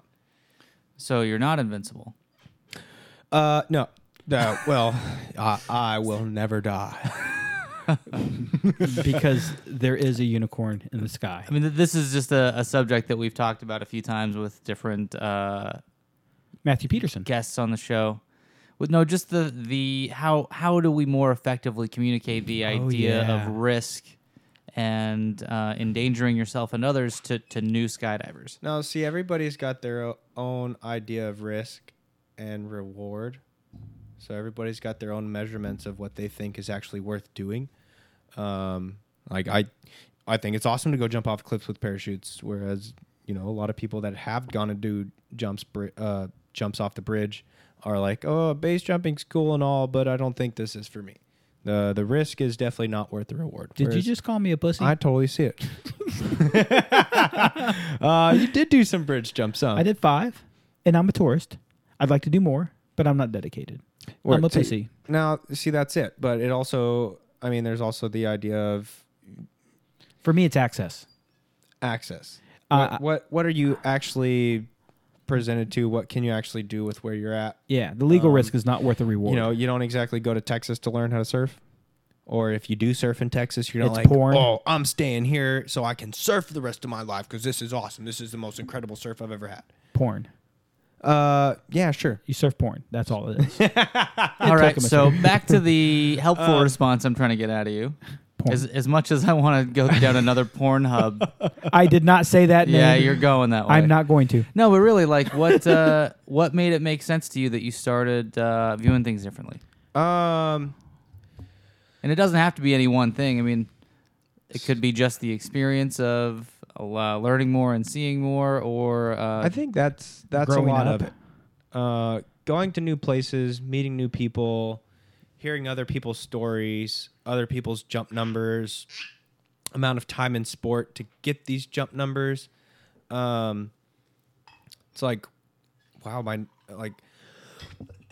so in Australia, there's a thing called a free fly crest, which, please, if you are going to free fly with 5 people or more, you need a free fly crest.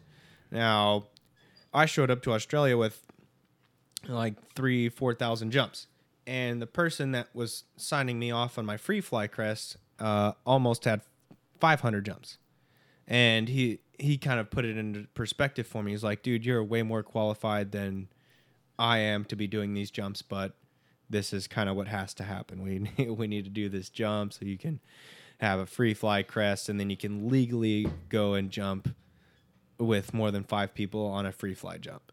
And I kind of started to think about it's like, wow, some places are pretty strict on what you need to actually be able to do and the skills that you need to have and actually go out and perform them for somebody, for them to say, yeah, cool, you can come and be on this skydive, sort of thing. And I don't know, it made me think more about progression and what you should be doing to try to get to a certain point to, be able to participate in some sort of a discipline of a skydive. Whether it's, even belly jumping, you're not just going to go do a 20-way skydive on your belly because you have your A license that says you're a proficient belly flyer. But you did that. That being said, I was one inexperienced jumper on a 16-way skydive with a 16-way team. That was definitely, don't anybody listen to this, don't take that as a shot. That's a whole nother story. We'll get back to that. That's a super cool story. Let's not get away. I'm sorry. Yeah, like, you know, yeah, sure. You've got your A license. You can go and skydive by yourself, and you can go and skydive with more or less whoever it is that you want to. It doesn't mean you should pick to go be on a 20-way skydive and expect to do incredibly well, because you've only been flying with your instructor or coach who, yeah, sure, the idea is for the student to use the instructor/coach for a base, but that instructor and coach is going to be giving a fair bit of help. Yeah, you don't realize that the person you've been flying with has been compensating for your less than perfect flying for the entire time. Exactly. And that being said, you should probably, you know, take into consideration who you've been jumping with and how the skydive went. You know, if you got two A licensed skydivers, 3 A licensed skydivers that can get together and go and do a 5 to 10 point skydive together just as a 3-way, then you've obviously got a group of 3 people that are crushing, because they jumped out of an airplane together, and within their minute they performed 3 different points, 3 different formations several times. You know, a lot of times on skydives, like a lot of our XRW stuff, we had planned a handful of things, you know, at least 4 different points or 4 objectives that we wanted to have done. And we're repeating these jumps, and finally we at least get close or successful, and then we kind of move on to the next thing. But it's like, maybe you should have spent a little bit more time working on whatever it is that you were just working on before you try to move on to that next thing, you know. And so as a new skydiver coming off of an A license, you should probably be able to proficiently fly in your belly before you pick free flying, because if you can't fly at a slow speed, how are you going to do at a high speed where things are a lot more sensitive and happening a lot quicker? And just, I don't know, be mindful of what your abilities actually are and not what your expectations are. I don't know. Does that make sense? Yeah, that makes total sense. And again, this is something I brought up real recently, that it's movies like movies where the underdog wins, like Mighty Ducks is the first thing that comes to mind. Of like, in our culture, we see things like Mighty Ducks, and you think that just because you want it so bad that it's gonna work. The secret. The secret. The law of attraction, all that shit. That's not real. Like, you can't believe your way into, like, someone with 50 jumps trying to come on one of your XRW jumps. Like, you can't believe your way into that. Like, the people who are on those jumps because they've all put in lots of time, lots of jumps, and all have a lot of experience and are qualified to be there. But I think that some people, you know, they watch enough stuff on the internet, and they don't know enough to realize the wealth of information that they don't have and the skills that they don't have, that they just believe that they're going to have their Mighty Ducks moment and they're just going to kill it because that's the way that they pictured it in their head. Yep. Like, I can, like, the people that think they could just go jump out of an airplane and fly on their head, like, that just because you thought about it as a thing means it's going to happen, you know? And that shit exists because I remember going through that phase, but there was nobody there to tell me, hey, man, this is not how it works. Like, I was totally flying head down. The earth was directly below me. Yeah. And I wasn't moving forward or backwards. And I wasn't backtracking up jump run like DQ said. I don't know how you guys opened up so close to me. I caught that. You guys should have gave me more time in the door. Dude, so first of all, those guys at this drop zone will always be Mighty Duckers to me from now on. There we go. And I will be we like, gotta figure out some of their names. They're all Emilio from now on. No, aren't you Emilio? You're the Emilio's the coach. Emilio. You went there. You got Night at the Roxbury, didn't you? Yep. Yes. Up top. Man, I missed that one. Dude, Night at the Roxbury. Have you ever seen the movie? Yeah, I know the head bobbing movie. I dated a girl who was obsessed with that movie. My God, I'm obsessed with that movie. And Emilio, who was it? The Mighty Duckman himself. The Mighty Dutchman himself. Duckman. Duckman? Duckman, because he was a Mighty Duck, yo. Oh, yep, no. Yep. He tipped his hat to me, and guess who it was? Emilio Estevez. The Mighty Duckman himself. I was there. I saw him. Up top. You know that Emilio Estevez and Charlie Sheen are brothers? You Yes, know they that? are. And their Wow. father is Martin Sheen. Yeah. Also a made up fucking name. Yeah, it's like, yeah. And Some people get to pick their names. and Yeah, some peop- Emilio Estevez, he kept his real one. and everybody else is coked out. Just Yeah. saying. Fuck yeah, the Mighty Duck Man. Yes. But I struggle for a way always to like what can we do? How can we approach it? What can we do to communicate to new jumpers that hey, this is a thing that like there's a lot to learn here. Go Like belly jump. Yeah, I mean you can take them on a belly jump and let them see that they suck. Or you But- can go do a belly jump with them and have a rad time and No, be but like, yo, have- we just went for a belly skydive and you had fun. Right? But the problem comes down to, so first of all, I think you are your own worst enemy, and I don't mean that in a bad way, but when you were a young jumper, people were always trying to crush you and push you down, and we've had that conversation, and I'll say it time and time again, I think you pushed the limits, but I think you stayed within most of those limits. But I also think you were a unique snowflake who had its own individual crystal. Because you were better than the average person. I don't think you saw the issues that other people saw because I think you, A, physically got the skill set quicker than most people, but B, what people never fucking gave you credit for. Some people did. Will Groves was one of the first people in the world to give you this credit. Will as a legend has helped me out in this sport more than most people. He understood how much you understood. That's the one thing I think right away you and I clicked on. I talked to you about the decisions you were making, and you obviously weren't being stupid about them. I didn't always agree with your decisions, but you understood the gravity of the situation, and every pun is intended in that. But you were supernaturally skilled. You supernaturally got it. So I don't think early on you quite understood the problems we saw because you don't see the issue because you actually were smart about it, despite what some of our friends would say you're going to kill yourself. Now, here you are this many jumps later, and I'm sticking with Nick's topic here. This many jumps later, we're dealing with people. Let's say at 300 jumps, you were good. And straight up, at 300 jumps, you were better than most. How good did you really think you were when you had 300 jumps? What did you think of your personal skill set at that point? Be honest. I thought I was the king of the fucking world, by the way. I was just having fun. You were just having fun. So you didn't believe you were good? Did you know you were good? I mean, it was kind of obvious because, I mean, you make friends as you're going through the student program because most of the time as a student, you're only talking to other students. You're only spending time at the green circle benches. You don't really venture in and hang out in the packing room. You're not allowed.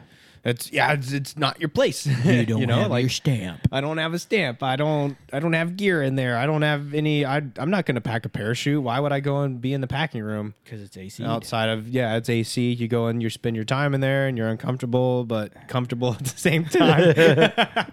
You're uncomfortably comfortable, and then you leave, and you go back out, and you do your next test. You go for your next skydive. You finish it. You go home. Hanging out at the drop zone isn't a concept you have yet because nobody's like, oh, hey, what are you doing later? Come and hang out with us. We're going to have beers whenever we're done jumping. You go, you do your student jump, and you're stoked, and you go home, and you watch it 10 to 20 times.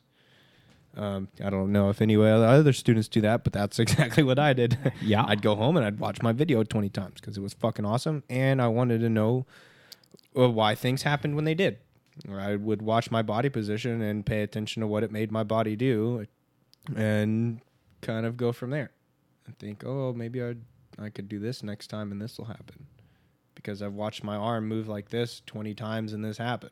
So if I do that on the other side, it should do the same but different. Or if I put a little bit more into it, it's going to make it faster. Or, I just watch my skydives over and over again, and I'm a visual learner. Let's put it that way. Yeah. But as a student, you don't see hanging out the drop zone to be a thing. So you kind of got the gist that you were getting decent because you watched other students and you realized you were progressing in a way that not all of them understood. Yes. Is that kind of the gist we're getting there? Yeah. Yes. And then you get back to 300 jumps. So at this point, you don't realize if you're good. You don't realize if you're bad. You're just out there having fun. And I hope you understand this, and you and I have enough history. I mean nothing ill by it, but a lot of people at that point perceived you as very arrogant. Did you know that? No, I didn't think I was like a cocky person. Oh, I don't think you thought that. I knew you well enough. I don't think you were cocky at all. I think you were very confident. I think you deserved the confidence you had. Confident, yes. But yes. some people took you as arrogant and cocky over it. I remember going for a 20-way. We were building the Texas Star, and I said I wanted to be last out of the airplane. And they're like, "Are you sure?" I said, "Yeah, it'll be fun to dive down and then build on." And so we did the dirt dive and stuff like that. And they're like, "All right, cool. Let's meet up with gear here in the next 5 minutes." Go and get geared up, and I show back up in jeans and a long sleeve thermal shirt, and walk up to do the dirt dive. And they're like, "You're not going to wear a jumpsuit?" It's like, "No, I fly in this all the time. I'm pretty happy. This should be fine. I mean, nobody's docking on me. I'm docking on people, so I don't need grippers, right?" And they're like, "Don't fuck it up." Like, "Oh, okay, cool. That's all good and well." Who said that to you? Did somebody say it to you that way, or is that just your interpretation of? That's just me. "Oh, don't fuck it up." Okay. You sounded like somebody. I don't actually remember who was organizing the jump. Okay. It's probably who we think it is, but. But Nick yeah, Lott. so- That's who it was. It was definitely me. Yeah. Nick Ways. Nick Ways. Hydrate or die. But yeah, I didn't fuck it up, and I wasn't the last person to the formation. And once it built, I popped up a little bit and waved to Liz on the other side of the formation, and she laughed, and it was great, and we broke off, and the skydive was awesome. So at some point at 300 jumps, you had a knowledge of how good you were, or at least a thought process. You might not have thought a lot of yourself. You might not have thought of a little of yourself, but you at 300 jumps have a belief in your skill set. Yes. Today, Do you know where I was at when I had 300 jumps? Where were you at? What my goals were? Swooping, going fast. I really don't remember. I'm Video totally- flying. Video flying. I wasn't allowed to fly with a tandem until I had 350 jumps in a coach rating. Yeah. No. So at 300 jumps, I did the coach course and got my coach rating, and I was like, "Yo, I want to go jump with tandems." And they're like, "No, 350 jumps, and then you can go and jump with tandems." But Mr. P, how many jumps is it? Yeah, I get confused because every time you ask me this, the answer that I think I have is the right one, and then I second guess myself and guess the wrong So one. I'll ask the question, but what is it? I want to say the written rule's 350. It's 300. So what people get because I want to say that, I bet it's the other answer. I think it's the written recommendation. It's 300. So where people get confused and where the misunderstanding comes in, I believe I understand, is to shoot video of a student. A tandem student is a student. USPA says you should have at least 300 skydives and a coach rating or higher qualifications, but with a coach rating, 300 skydives and at least 50 camera jumps away from a student. So people quickly interpret that to 350 jumps. But USPA also recommends you have how many jumps to put on a camera? 200. So you could have 100 camera jumps before you have 300 jumps. So at 300 jumps, you can shoot as you can go fly with tandems. Do I think everybody's ready to fly with a tandem at 300 jumps? Absolutely fucking not, man. People think how hard could it be to fly with a tandem? And once you have the skill set, it's not that hard, but it's not always that easy, is it? Go out with a massive meat who can go up to 170 miles an hour in the first 10 to 15 seconds, and then all of a sudden they decide, oops, we're going to slow down to 120 in the next 10 seconds. It's got such a variable fall rate that to stay with those varying speeds, depending on who the TI is, it's hard. But That's the fun thing about video flying is that no tandem is the same. I love It's always different. My favorite part was watching the students' faces, dude. Watching them react, watching them look around the sky and not even see me there, watching them freak out, watching them yell, watching them scream. Dude, in my video, watch my first jump video. I'll show it to you at some point. There is a point in the video where you see me yell and actually give the I love you in sign language and point down when I'm yelling. I'm like, bro, look down. It's awesome. I knew the video guy. He was a friend of mine who got me into skydiving. I've actually talked about him, Steve Barker, on this thing. And I told this professional skydiver who had thousands of jumps, who was my videographer and an AFF instructor who got me a sport. Look down, bro, like he's never seen it. So if you ever watch my video and you watch me point down like that, I'm straight up telling Steve, look down, dude, it's sick. I don't remember exactly how I said it. Screaming my head off on my first tandem and thinking, I can't hear me. I cannot hear me scream right now. This is insane. JP's behind you going like, shut the fuck up, kid. Shut the fuck up. It's just a fucking skydive. He just made JP face. Did you get video on your first jump? I did. Who shot it? Do you remember? Boston. Oh, okay. So you got a good one. Oh Zing. my God. Yeah. Look at that smirk as you say that. Well, he shot a good video. He shot an He outstanding did. video, man. He did a did. great job. It was nice enough that I wanted him to teach me how to skydive. Oh, snap, man. Boston taught you how to skydive. Yep. You were one of his first students. I don't. Yes, no, the math is there. I taught Boston how to be an AFF instructor. Okay. You were very early on. Like, I mean, he had been skydiving a while, but as far as AFF goes, you were early in his progression if that's when you learned. You know, Yeah, no, February 2011 to August. And like it was pretty much he put me through AFF. And once we were past like 9 or 10 jumps or whatever it was, then it was, you should probably go jump with other instructors. he's like, I'm sick of you, kid. Get out of here. I don't want anything left to do Quit with you. holding me up. Why you always show up at 4 o'clock in the evening? Why you hold me back from going home and spending time with my little Mexican girl? I got this little brown thing at home I want to spend some time with, boy. One of my student jumps, it was me, Boston, and fuck man, he doesn't jump anymore. He's a brown feller. I want to call him. I want to say Emilio, but it's not Emilio. Amelia. I think the name's just in my head. Are you guys brothers? No. Yes. Was there ever like an Ernesto or something or other? He looked like Rich, the loader. Ivan? Nope. Dude, have you ever noticed Ivan But there was and Rich look alike? Yeah, a little bit. I mean- I see a little bit different shape, but I mean, they're both brown, bald guys with round faces. So, yeah. There's a, Yeah, they walk across the hangar with my half-blind butt that can't see totally well. I've more than once been like, it's not Ivan. Oh, it's not Rich. Yeah. But no, they sent an airplane with me in Boston and one fun jumper in the Coffin when that used to be around, which is, I'm pretty sure that's now a Super Caravan. Yeah, so a Yeah. coffin is a caravan without windows. We call them coffins because you can imagine in a jump plane with no windows really sucks.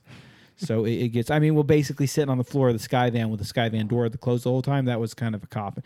I love that picture. Thank you, Mr. P. You, Debbie, I will send you a picture of your daughter with earmuffs on, just so you can have that for argument's sake, and you can tell her story when she's 18. This is before I let you listen to your dirty, dirty uncle say dirty, dirty words. Dirty South. all right, back on task. Here we Back go. on task. So you at 300 jumps have some realization. See how he does that? Some realization of your skill set. Good job. Today, do you think what you thought of yourself was realistic? No. After I started skydiving and was watching swooping, I'm like, man, swooping's awesome, and started to understand wing loading and canopy size and stuff. Is like, wow, like I don't know how you guys can even perceive that and keep your mind on to actually get that sorted out. Thank you, Mr. P. So I want to stop right there for 1 second because this for myself, for Mr. P, and even for you now, this is a valuable conversation because it's a scary thought for me, but I am a leader in the sport somehow, somewhere. It's got to be a scary thought for you. And Mr. P, I know it's not our favorite thoughts, but we are leaders in our sport now. How do we convince these young jumpers to understand what we're trying to tell them? Because at 300 jumps, I'm trying to tell you, bro, you're not as good as you fucking think you are. And at 300 jumps, it didn't take much arguing with you. You actually, at 300 jumps, I'm like, hey, man, you need to check yourself. You and I had regular, and tell me if I'm wrong, but I think our conversation was regularly productive. You know, I did stuff that I would get talked to for sure. And looking back on it, I feel like I was always pretty receptive. You were extremely And receptive unless somebody was a douchebag to you. Yep. Then you shoved it in their face. You did. Remember the I'm very Stiletto much a 150? person that's like, you know, I'm going to go and prove you wrong. I'm like, I didn't blame you. Tell me not to do something. Well, I'm probably going to go do it and show you that I can. And you did. Sort of thing. And that's just kind of how I am. Like, if you're going to doubt me, I'm going to prove you wrong and very kindly say, fuck you. So I want to take man, we keep sidetracking this whole conversation, but I want to use that right there. I wasn't going to tell this story because you and I have told the story enough recently, but I'm going to use it again, and you know the story. So Nick Reyes, you were jumping a Spectre 150, if I remember correctly. Mm-hmm. Some people would say it was an aggressive choice for wing loading because of the size, but I think you were on a safe wing load at that time, and I had no objections to you flying a Spectre 150. I think that's we want to start that with the Stiletto. Stiletto. So well, I thought you were on the Spectre first and then went to the Stiletto? So I was still on rental gear. Okay. There was like a 150 Sabre 2, and I jumped that a couple times. Okay, so you were on a 150 already. Yep. Okay, keep going. And then somebody on Drop Zone, I found a 150, and it happened to be a Stiletto, and I was like, yo, I'm just off student status. I'm looking for a canopy in the 150 range. And he's like, oh, yeah, this is the perfect canopy for you. This will be awesome. Okay, cool. Sweet. Thanks. Buy this fucking Stiletto. Go to hook it up, and that's where you start getting. So first of all, our boy Will helps you out. Will sees this going on, and I think Will sees what I see, and Will sees this isn't the best idea. But you and Will met at the skate park. I met Will at I kind of sort of skate park, mostly parking garage. Like we would go skate park longboard parking garages because that's the only sort of significant downhill you're going to get. Our biggest hills in Houston are fucking overpasses. Overpasses, exactly. Yeah. So when you can find a parking garage where you can ride down for a while. I used to ride parking garages. I rode to parking garages in Indy. Dude, I had fun. They're a good time. It's cool. It's a good time. You get momentum. Oh, yeah. So Will took an interest in you, and Will was helping you, and he was like, dude, if you're going to do this, this is how you're going to do it. If you're going to do this, you're going to do it the right ways. And I think Will was giving you good guidance. And then I saw it, and I was like, yo, bro, let's talk about this. And I'm pretty sure, and please tell me if I'm wrong, but I'm pretty sure that in our conversation, I convinced you it was a better idea to get more experience on a different wing first before you got on it. I also believe that, and I think I told you, if you get on this, I think you're going to be okay, but why not learn more another way? And I think I had you at the edge of committing. Is that true? Did I have you at the edge of committing? Yeah. I need to confirm this because I've always thought I had. Like, like, this kid's listening to me. Like, fuck yeah. Who says he's a dumbass? And one of our friends walks in, puts his hand over your head, and says, "Who thinks this kid's gonna fucking kill himself with 150 square foot?" I mean, just berated you publicly. Says, "Hey, who in here would jump a 150 Stiletto with 50 jumps or less than 50 jumps?" And dead silence. Nobody said anything, and he's like, "Oh yeah, you see, nobody would do that. You're gonna fucking kill yourself. You're gonna pound yourself into the ground." And then what did you do immediately thereafter? You jumped the Spectre. Will asked me Will asked me, "Do you still want me to hook this up for you?" And I'm like, "Fuck yeah, hook that up. I just bought it. Like, it's a 150. It's massive. The wing loading isn't insane. What's the worst that's gonna happen?" And Will talked to me about the canopy. Look, it's going to be super responsive, blah, blah, blah, this and that. The openings might be a little hectic. This is what you should expect. And flew it around, did a bunch of practice flares. It felt awesome. It was a really fun canopy to fly. Super fun wing. It was incredibly responsive. You tell it to turn, and it turns. And you can do, like, fucking barrel rolls and shit. Like, on a 150, you really shouldn't be able to get up and over your wing like that, you know? So I was like, yeah. Hook that up. I'm going to go fly it because why? Because he told you not to. Partly because he's such an asshole about it. So I want to take... It's like, you're going to pound in. So it's like, all right, cool. Let's go show him that I'm not going to pound in and very kindly say, fuck you. So is it... And eventually you actually reverted back to a Spectre 150. You actually eventually took a more docile choice. Yeah, so, well, this was partly because I was grounded from flying that canopy. So it was coming in, and it was super high. Even on my downwind leg, as I'm flying downwind, I noticed like this canopy is carrying. I'm not losing altitude significantly, and there's nobody around me, so I'm gonna do some S turns. And granted, they were kind of aggressive S turns, and it's basically what I would call a wing over. Basically, just doing a 90. Doing a 180 and then a 180 and a 180. So where you get up and over the wing, putting yourself in the corner more or less, flying out and up and over. And they weren't super stoked on that. And I completely understand because if I see anybody flying like that in a landing pattern, I'm going to go and talk to them and say, hey, maybe don't do any big turns while you're on the landing pattern because, or everybody's supposed to be flying predictably and starting to configure to a landing pattern so we can have a nice orderly landing and everybody can conform and have their own airspace. So I completely understand being talked to, but being grounded from the canopy, not so much. So that kind of leads back into it. I believe it's possible with reasonable conversations and adult treatment, which that's how Will treated you. I believe that's how I treated you more often than not. I'm guilty of being an asshole sometimes. I can open that up. But we had a chance of getting you to do what we thought was the best thing for you. And when somebody yelled at you, berated you, and publicly demeaned you, suddenly you were like, fuck that. That's part of what made you jump that wing. True statement. Yes, very. And that's the thing that, first of all, my homies watching this, my homies listening to this, man. DQ and I are kindred spirits, and you know us long enough, know us long enough that both of us want to look at you and go, "What the fuck is your problem? You're fucking retarded. Your parents should have been inbreeding. You need to cut off 2 of your fingers and toes so you have an even amount of 10 because you're inbred and dumb." But we know that doesn't work, and it's like, "Hey, bro, let me help you out." Again, I'm not always successful at doing it that way. But man, to my friends who are going out there and your first response is to yell at a kid, you're living proof that it doesn't work. As a matter of fact, he got the opposite results he wanted by doing it the way he did it, being whoever he is. If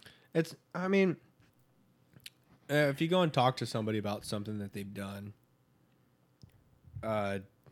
hey, why are you doing this? Because of this. Okay, this is why you shouldn't do this. Not, hey, what the fuck are you doing? Quit flying like an asshole. Or quit being an asshole. Because there's no real explanation. Yes. There's no real, like, hey, you probably shouldn't do this because this is a possible outcome or this is what it looks like from the outside. If you give somebody more of an outside picture of what's going on, now they should get a better idea. This is all circumstantial, given person to person, because some people don't exactly take criticism too easily, or just able to accept the fact that they might have done something wrong, or are completely so unself-aware that they don't realize what they really are. And I think that's kind of where Nick's getting into, and we'll dive further. But they don't all receive it the same. Yeah. So one of Nick's questions, I think Nick's major question is how do we help these young dudes and these young gals with 300 jumps get over their ego and their attitudes? And we got sidetracked, and I think the first sidetrack is what you just said. The delivery. We talk about it all the time, man. Hey, bro, can I help you? Can I give you a suggestion? Can I give you a hint? When you wanted to jump that Stiletto 150, I said, I don't think it's the best idea. I don't know how I phrased it, but I didn't tell you can't do it. I told you let's figure out how you can. Fairly reasonable statement. Is that about what you remember? Yep. Again, this was a while-long conversation ago, and we had way too many entertaining conversations since. I remember talking more about the canopy characteristics and how it's different from what I was on before, and how it is a more high-performance wing, whereas it's not exactly in the high-performance canopy category, outside of being an elliptical canopy. Yeah. And by the way, anybody listen to it, I will tell you right now, I believe the Stiletto is a high-performance canopy. I don't believe it's an ultra-high performance. And that's the thing with you. I firmly believe in a simple statement. If I educate this young man, he will make better decisions. I don't think you always make my decision. I don't think you always agree with my decision. But I believe in educating. You can educate a young man or a young lady, or you can school them. And our other friend schooled you. And how'd that work out? Not very good. So the first thing, Nick, that like Mr. P, Nick, the first thing I kind of say to answer your question is how do we help these young folks? It's the same way you believe in, and I watch you approach it daily. Let's educate them. Because I know in the loading area when you hear like, I'm a solo free flyer and I'm working on my heads down because like if you said heads down, you probably shouldn't even be trying it, bro. I'm working on my heads down. And you want to say, what the fuck, retard, instead of going that. You're like, hey, man, so let's think about something. You definitely are on the education factor. True statement. Yeah, I would agree with that. I try and just to try and seem like less of a threat, I like to ask a few questions. So ask them to see what they know and then my response is going to depend on what they tell me. So one really easy question for me with a solo sit flyer is, hey man, so what direction are you going to face in free fall? And so I might even preface that with, hey, do you know what direction jump run is? And they say, yeah, we're flying to the north. Cool, awesome. What direction are you planning on facing on your jump? And if someone's been talked to about it already and they know, they're going to come right at me with the right answer. They're going to say, I'm going to face perpendicular to the jump run. I'm going to face 90 degrees off. I'm going to look at the freeway. I'm going to look at the swamp. And I'm like, cool, this guy's at least had this conversation with somebody. He at least knows a little bit of information about what's going to happen on this jump, and hopefully he understands why. And I guess my biggest concern is that I care that he knows what the right thing to do is slightly more than I care that he fully understands the why. Because if he's doing the right thing, if he knows what the right thing is to do and doesn't really fully understand the whole backsliding thing, that matters to me less because he still knows the right thing to do and is safer. Sure, I would absolutely help him understand the why, but I think that that why could be lost on a new fun jumper, even someone who thinks they're ready to start free flying. But I guess I try not to have canned responses. I try and listen to what they say, and then I'll give them my feedback based on what their answers are.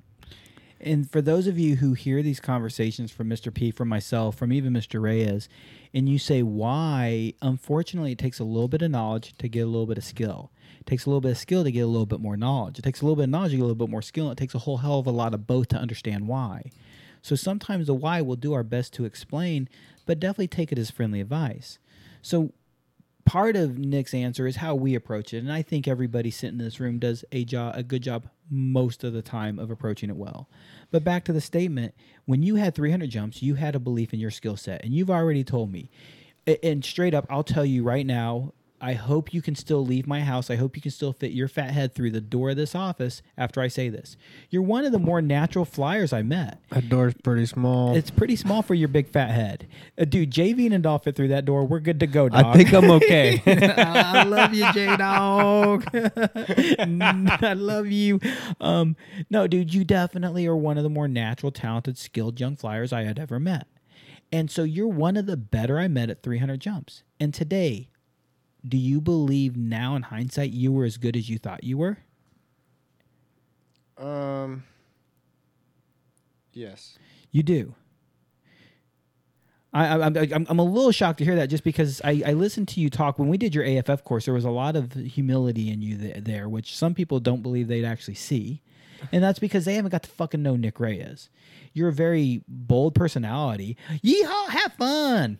You know, let's go, friends. Yeah, serious nerds. Stuff is it's not something I do all the time. Yeah, but you're very good at it, by the way, and I get to see that. So, what would you tell the average person with 300 jumps now that you have hindsight? Now that, like Nick asked, what did it take for you to get where you're at? What would you tell the average person with 300 jumps to, like, hey, bro, you need to cool your jets. You're not as good as you think you are.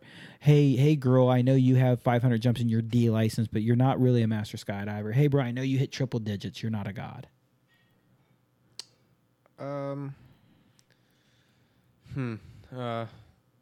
We've got one of those at our drop zone. Hey, Mike, closer. We've got one of those at our drop zone. I'm just trying to think of what I'd try to tell him. It's mostly a lot of like, just have more respect for what's going on, the people around you, and that doesn't always go with jump numbers, but with time and sport, and then ability. What have you actually seen someone do, and what have you heard someone talk about? Because if you've never actually seen anybody be on a skydive that takes real ability and real skill to be a part of, then why are you listening to them tell you about how to fly? If you've never seen anybody, take a handful of docks on their belly, or take a handful of docks in a sit, or flying heads down, then why are you listening to them? If you've never seen anybody be on a big way, especially if somebody's on a big way of any discipline of flying, then whoever's organizing the jump obviously believes that this person is capable of flying a slot and staying in that slot and flying this position, whatever it may be, whether it's a head down, sit fly, angle fly, belly jump, whatever it is. Whoever's organizing the jump believes that this person can fly their slot and is not worried about them piling through the base or the formation of the skydive. So if you don't know anybody that can actually do that or has ever done that, then you shouldn't be listening to that person. You should be finding somebody who has been a part of such a skydive and can do these skydives, and then listen to them talk about how they go about flying and jumping and everything else in between. And how are we? How is Mr. P? How is DJ Marvin? How are these folks? How are we going to break through to these young jumpers and convince them? So, do you know what myopia is by technical definition? Opium.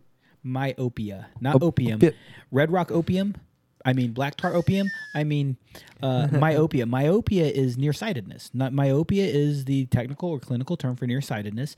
I wear these glasses because I am myopic. So for me, myopia is not really a clinical word. For me, myopia is a word that I heard a long time ago and used in people who are nearsighted, as far as you have an unrealistic grasp on reality. Like when somebody, here comes Nick Reyes with 100 skydives going like, bro, I totally should shred a Valkyrie 84 right now, dog. You'd never said that. I'm like, bro, you're so fucking myopic. You are so nearsighted. You can't fucking see anything past the front of your nose. You're so nearsighted. So myopic is more of again, a clinical term, but I use it regularly referring to your inability to see the truth. Your vision is so blurry. And I think as young jumpers, we have a myopia of our skill sets that we only see what's right in front of our face skill set wise, and we don't see the great, huge picture in front of us. Because right now, man, I'm a better belly flyer than I am anything else because my bills demand it and they mandate it. That's how I make my living. I suck. I mean, the better I get, the more I suck. Well, see, that's all circumstantial. What do you think a skydiver is, brah? Dude, or a white boy with dreads. Skydiver, hey, what do you think a skydiver is? Yeah, like who is a skydiver in your head? A dude who lives in an RV and eats ramen on a fucking rundown RV park in the middle of fucking Cracktown, Rocheron, USA. So how do we get to these myopic kids? How do we convince these people? And that's back to Mr. P's original statement. How do we get to these young jumpers? And I hate to say it, man. Dominantly, fellas, ladies usually ain't an issue here. How do we crack through? You're the newest to this from all of us. True. Good question. Go and do a basic skydive with them and hold a base and see if they can actually accomplish what it is they need to accomplish. But then you land with one of these guys or gals and you say, hey, look, bro, you did a good job. And there's no doubt they did a good job. But you can say, look, these are your gaps. These are your weaknesses. No, I had it covered, bro. And there's guys out there who have it covered. There's guys out there who, no matter what you warn them, no matter what you say them, no matter how much you participate with them, they got it fingered the fuck out. How do you deal with it, man? Yeah. Welcome. That's part of the reason you said no to that SNTA appointment, isn't it? Yep. So, Mr. P, here's an amazing little fact. I don't know if you knew this, but Mr. Reyes was offered the position of SNTA, and for some of our friends, SNTA stands for Safety and Training Advisor. A Safety and Training Advisor is a USPA appointed position. It's appointed kind of like, you're appointed Sir Elton John. You're dubbed. The SNTA is appointed by your local regional director in cooperation or agreement with the local drop zone owner. So your local drop zone owner and regional director, maybe, I don't know how far it went, was interested in you becoming the local SNTA. Yeah, no, mostly the owner and manager for this year. Mike. Mostly our owner and manager for this season asked me if I would like to be the SNTA, and I said, sure, that's acceptable. And then later said, no, this is not acceptable. I don't want to be a part of this responsibility. You go from one extreme with the mic to the opposite. It is so awesome, man. I think I told you. You asked me about SNTA. What's it involve? What should I do? What do I do? And I think I told you I've turned down SNTA appointments 3 or 4 times in my life before people stop offering it to me. Because right now, Mr. P is a video guy. He has no official. Do you still have a coach rating? Nope, I have no ratings other than my pro rating. So what stops this fella right You now? got a pro rating? Yes, he does, Fuck man. You don't have a pro rating? No. Why not? Paperwork? Okay, because I know you got the skill set. I got zero doubt about that, dude. I've got display rating, which is kind of like a pro rating for Australia, but Yeah, I recognize not display at all rating. American. Got way too many Aussie friends, man. I understand that shit too much. It's So you know, bogan of you. I got it all signed off whenever I was leaving to Australia because the places I was going to go and work at was landing on the beach. So you have to have the display. And I didn't do it for the American side while I did it for the Australian, which was kind of silly on my part. You're a silly young man sometimes. But back to it, man. I mean, Mr. P, have you figured out how to get to these people? I mean, I like your thought of education, and it's a lot in how you approach them. But there are some people who they're really willing to listen as long as you're giving them free coaching almost, or advice, or something that some people have to pay for. If that's what they feel like they're getting out of you, they're totally on board. But the moment that you come in with that but of, hey, whatever the thing is that may have sparked the conversation on the side of the person who's more experienced, when you get to make that point, some people just really shut off. And you remember our friend Vu? Yes, sir. He's the person who stands out the most as the example of someone that I had this issue with the most recently. And I don't remember what he was doing, but I remember talking to him in the loading area, and went over a few things with him, and he was really listening to me as long as I was just giving him information.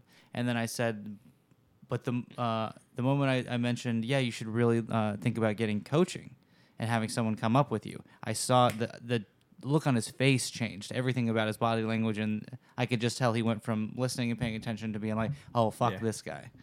And I don't know for sure with him if it was just a money thing that he didn't want to pay for a coach, or if it was just like I don't need anybody to tell me what to do because I'm super fucking good. I don't know what it is. And I think that's kind of different with every person. And I don't know how. I think it stands out in my mind because I didn't see it coming. How fast the switch happened, because I really thought I had him listening and had him paying attention, and that he was going to be on my side of what I had to say. And then I lost him really quick. So I don't know I honestly don't know what I could have done differently to keep him listening. So I think that it's different from person to person, but it's still, even though the exact response is different, I think it's an overwhelmingly common phase that almost everyone goes through when they're learning to skydive.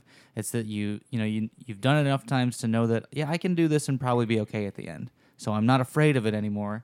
And the kind of little people, big sky theory that you don't, because the sky is so big and we are so small, it's hard to know what failure looks or feels like, especially when you're going out and doing a bunch of solo free fly jumps. It just feels like you're fucking killing it, right?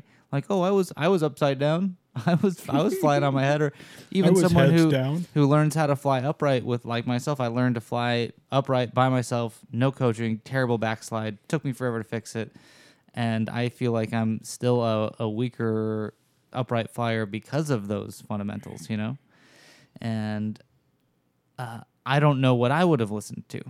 I think maybe if the guys who I thought were cool guys had a real sit down with me and were like, hey man, like this is how it goes. These are the steps you need to take. This is what learning to do this free flying stuff looks like. I think I would have listened. But there wasn't really a bit, this is 11 years ago. So free flying was a thing, but there wasn't a lot of structure of how to teach it, and there weren't a lot of people at the drop zone doing it. It's just the coolest thing I could find on the internet about skydiving, you know? You just watched Anomaly. And yeah, got off absolutely, on that. dude. Absolutely, I did. And, I just thought that I mean, pretty much exactly what I described earlier about, like, I just thought because you could think of it, that meant you could go and just do it in the sky, you know? Like, yeah, I want to fall upside down. Why is that so hard? Learning to fly on my belly wasn't all that hard, you know? And so I think that there's just a big disconnect of the way that it's like we have a great structure, especially at Spaceland, for getting someone to an A license. And even the mentor program is a great structure for how to keep learning after your A license. That shit's awesome. But there's not really a thorough, set in stone, written down anywhere list of prerequisites or experience or any sort of skill or knowledge base that, hey, you should do this before you start free flying. And it sounds, I've heard Ken talk about the Free Fly Crest also in Australia. And so it sounds like they're maybe a little ahead of us in addressing the fact that there's a problem, which to me scares me even more, as it's like it's obvious there's a problem. Other places to try and fix the problem. I don't know how well that works for them in Australia to keep people from being overly ambitious and learning free flying. But we don't have any of that here. And so it's like you don't have a lot of ground to stand on officially in that conversation with a student of like, hey man, you might not have the experience to be doing some of the things that you're trying to learn right now. I can't point to anything in a book. I can't, there's no real structure of what they need to have figured out beforehand. But I mean, I would tell someone, hey, yeah, once you can fly on your belly, you know how to approach a formation, you know how to break off, and that stuff is becoming, pretty automatic, then maybe we can translate some of that stuff into free flying. Because there have been, I mean, I've absolutely taken free fly, sit fly students before they were good enough to be doing it, because they were looking for coaching and they were going to go sit fly anyway.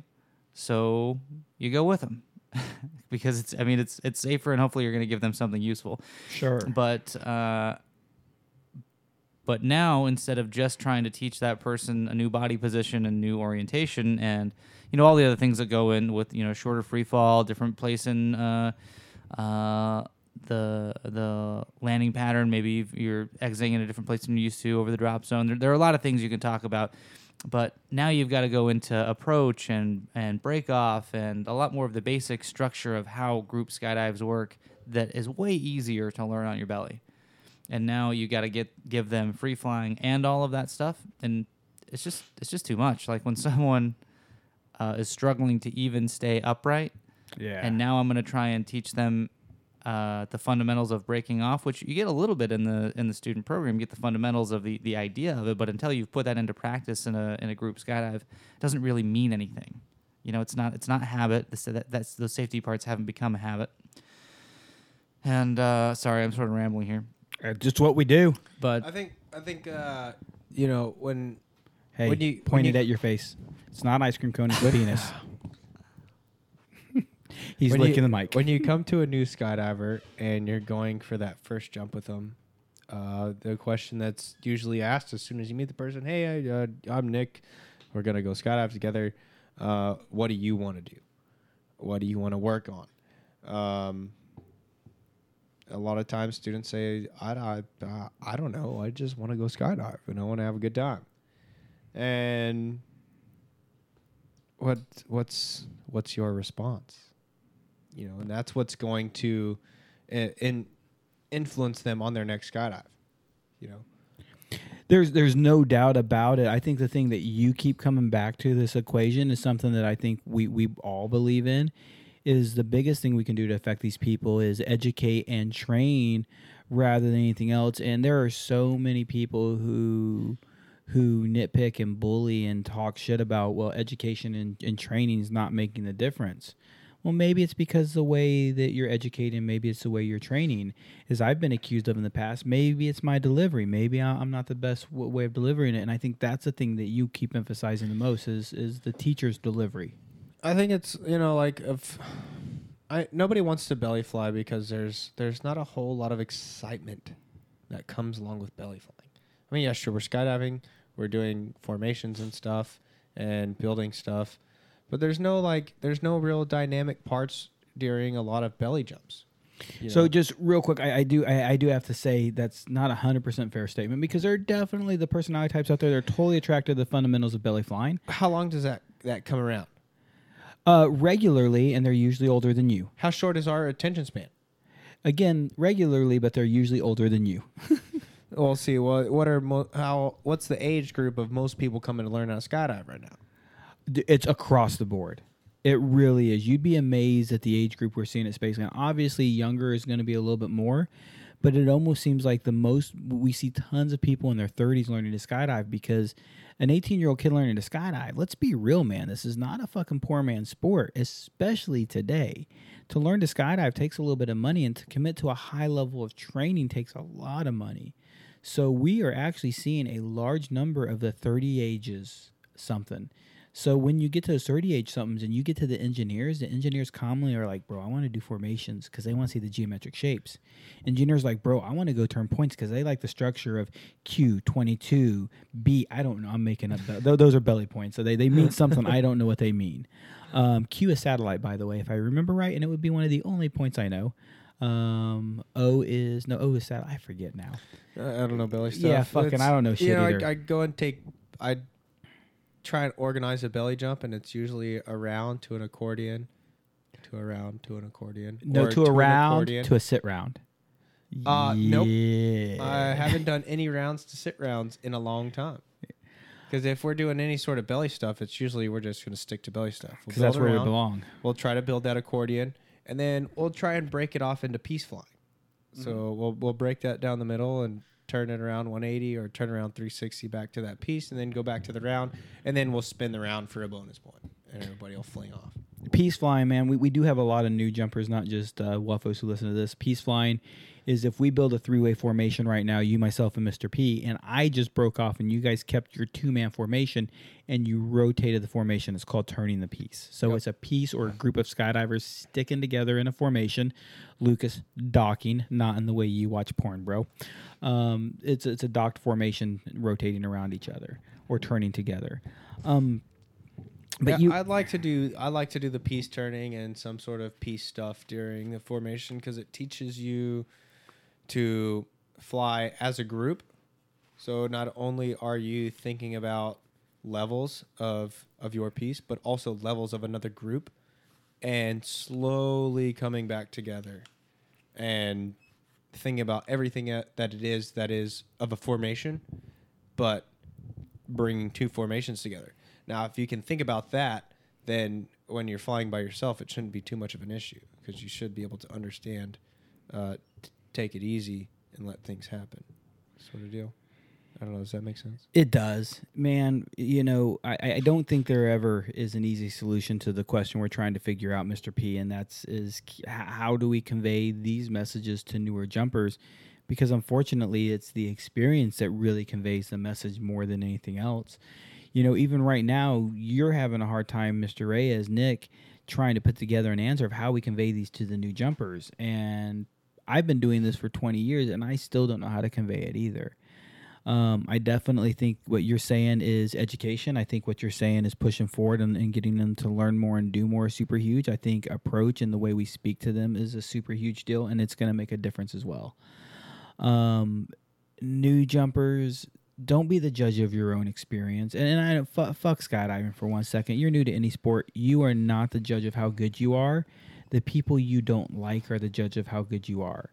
Because I go up to my boy Nick Reyes. He's homies with me. Yo, bro, how am I doing? Oh, dude, you're doing sick, man. Like, your friends want to appease you. Your friends want to make you happy. Your friends want to tell you the things you want to hear. Although a true friend would be like, bro, you need to check yourself. And I think that's where Will was a very dear friend to you. Will was always honest with you, but very polite to you. He did both. So if you're really looking as a new jumper to find out how good you are, go find the people you don't like and ask them respectfully, like, hey man, I'm considering doing this. What do you think? But also make sure you're approaching a person who's honest. Because if I don't like you, I might just not want to talk to you and give you an answer to get you out of my face. But find that guy who speaks his mind. DQ. I love DQ for so many reasons, and he's a fucking great man. But he'll tell you the truth if you ask him to. And you might not like his answer. He will do it respectfully today. Him and I suffer from the same thing. We always haven't. But, I mean, dude, did you watch him this weekend how he treated people? My boy's grown, hasn't he? It was neat. Dude, he's a grown-up motherfucker.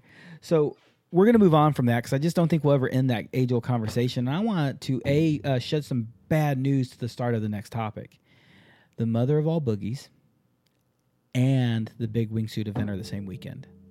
I actually heard back from DQ. DQ sent me a message, and DQ said, like, yeah, man, it's the whatever. And I just looked up the Moab dates, and they're the same fucking date, dude. So is Nationals is happening during the Moab Boogie, and I want to say there might be one other thing happening during the Moab Boogie, which is kind of silly. It's annoying in the fact that like this is like 15th or 16th Mother of All Boogies, so it's a pretty annual thing, and it's always on the last weekend of September because that's when the weather's nice, so we can actually jump all day, and off-site jumps not be too much of an issue. As far as like the air being active and thermals and dust devils and all that good stuff. Sure. Last weekend of September, it usually comes down. Monsoon season is over and weather's usually nice. But it's a unique time. This year's going to be especially nice because we've got some pretty rock star organizers showing up. We have a Noah Bonson, a Kai Kai, Petter, Dami, possibly Katie Hansen, and there's another name in there that won't be there because, well, they're not here. But, so real quick, man, if you guys are jumpers, that's what I want to talk about right now is the Moab Boogie. So you're going straight the right direction. Right there, that guest list of organizers, that's a bunch of people you want to fucking skydive with. Number one, there's some gnarly fucking flyers in there. Number two, they're really good organizers. There's a difference. Like, there's some super badass flyers who can't organize worth a shit. There's some super dope flyers who can't coach to save their life. We're talking about people who can do all of the above. People who actually want to come out and have fun. And not go out and set records and do the most badass skydives every time, but go out and jump with new people and try to make that skydive the best skydive during the boogie. For you, they don't want to just have fun for themselves. They want to facilitate your fun. Exactly. I have a buddy, eventually we'll have him on, a guy named Tom Noonan, and he always likes to say, and I love this cheesy fucking line, people say, oh, you're awesome, bro. He's like, oh, I'm not awesome. I'm just a conduit of awesome. I get to direct awesomeness all around, which is such a fucking cheesy statement, but I can't argue with the logic one bit. These folks want to be conduits of fun at this event. They're not just there to do some sick free flying and be they're like, dude, I want to make sure everybody has as much fun as I do. So just for that alone, let's go to Moab because it's that. Now, how long is Mother of All Boogies, MOAB, is the name of the boogie, yeah? And it's in Moab, Utah, so if you can't spell, good luck with the rest of it. It's been going on for how long now? I want to say this is the 16th year. 16th year. Gee, has it been that long? Because I remember when it first started off. I've been jumping long enough. I remember when they really started getting that drop zone going, and it was not a big deal. I don't think early on, as far as they made it a big deal name wise, but as far as the level of attendance, the level of success, it was very successful in their minds. But it wasn't like that big name boogie. But over the years, Moab Boogie has become quite a big name. It's a really cool time. There's you get to do the off-site jumps. Okay, so let's stop right there for 1 second. What do you mean off-site jumps?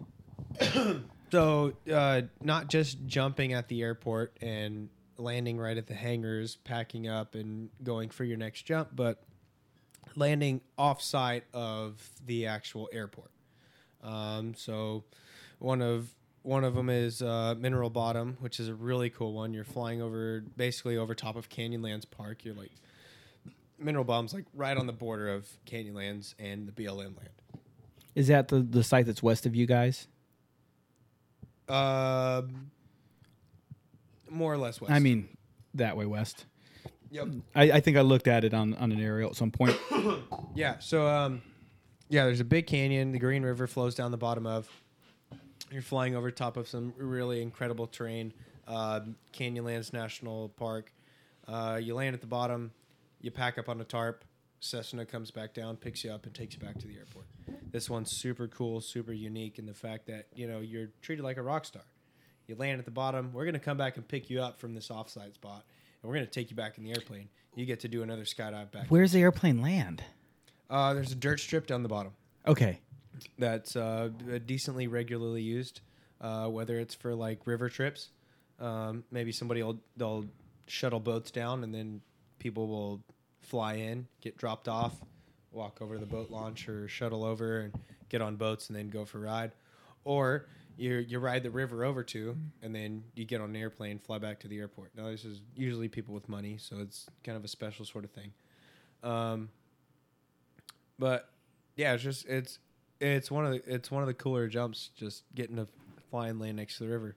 But then there is Gemini Bridges, which this one's specifically a D-licensed landing area because you're landing up on top of a mesa inside of a valley.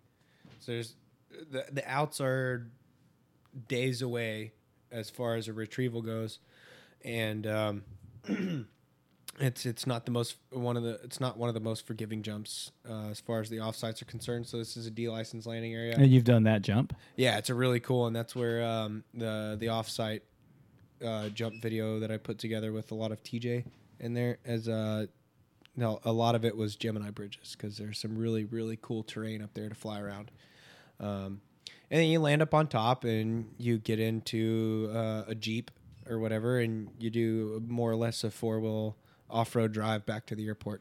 It's a quick 20-minute drive. So one of the off-site jumps I want to know about, I don't know if it's available for the Moab Boogie, and obviously who can do this I think is going to be a selective choice, but I think I've seen a video of you swoop a mesa and then dive out of the swoop back into the canyon and land your parachute below that. Oh yeah, that would probably be the mineral bottom jump. Okay. More than likely, swooping the top and then land down the bottom. Yeah. Next to the river. That's so like basically you get 2 swoops out of that fucking skydive. Yeah, 2 swoops for the price of 1. Yeah, I mean, I think if I remember looking at it right, your second turn's not going to be necessarily super crazy big. You're not building all the power in the second turn. You're just building a little bit of power and getting a nice landing. I mean, it's still power. It still definitely speed. depends on your choice of top swoop. Okay. Because in the canyon, there's a lot of fingers that stick out. So if you pick the right one, you can swoop that one and then set up to either huck a quick 270 or set up proper and get a big fat 90 out of, or fly a little bit of terrain. It all depends on where you choose your line and choose your approach. Yeah. And like a lot of that comes with like act 1 being able to jump there and then go do it again, and 2 just being able to see it from the ground and actually scope out a line. Like think about what wingsuit proximity flying is coming to. Sure, you're usually seeing videos of people flying down in these canyons, going for some super sick terrain flights and getting ridiculously close to canyon walls and going into some really unforgiving places. Now, what you don't get to see is the jumps that come beforehand, the scouting and the learning and figuring out the terrain, understanding level change and what altitude the terrain's at and where you're at from where you start and everything. And there's a lot of logistics and math that goes into it, but nobody really sees that because it's not what people are. We show the highlight reels. That's what you're seeing on fucking Facebook. Nobody the wants highlight to reels. watch you fly 200 foot above this terrain flight. And, oh yeah, that's really cool. That's nature. Nature's neat. But we want to see people get down and dirty and get into some very precarious places. But in order to get into these precarious places, you need to know where they are. Like, you can't take up a space if you don't know it exists. So go and figure out what you're dealing with, and then you go and deal with it. You kind of get a lucky insight because you fly over these things regularly in a jump plane, whether you're jumping there or not. You get a little bit of scouting that way, hiking, climbing, base jumping, speed flying. I think you get more access to some of these sites, and I'm sure as you go to these places, you're like, "Oh, I could come back and explore this with a parachute." Yeah. So you've got some off-site jumps. Obviously, one of the big attractions, and I hear from all my buddies who go to Moab, like, I did this super sick, and they almost always tell me about, like, I landed on, I forget the second one you mentioned, but I landed on the mesa there, the D-license restricted one. I've heard Mineral Flats or Mineral Bottoms, I think is the name. Yeah, Yep. I've heard that one more than once because of the river. That's how I recognize it.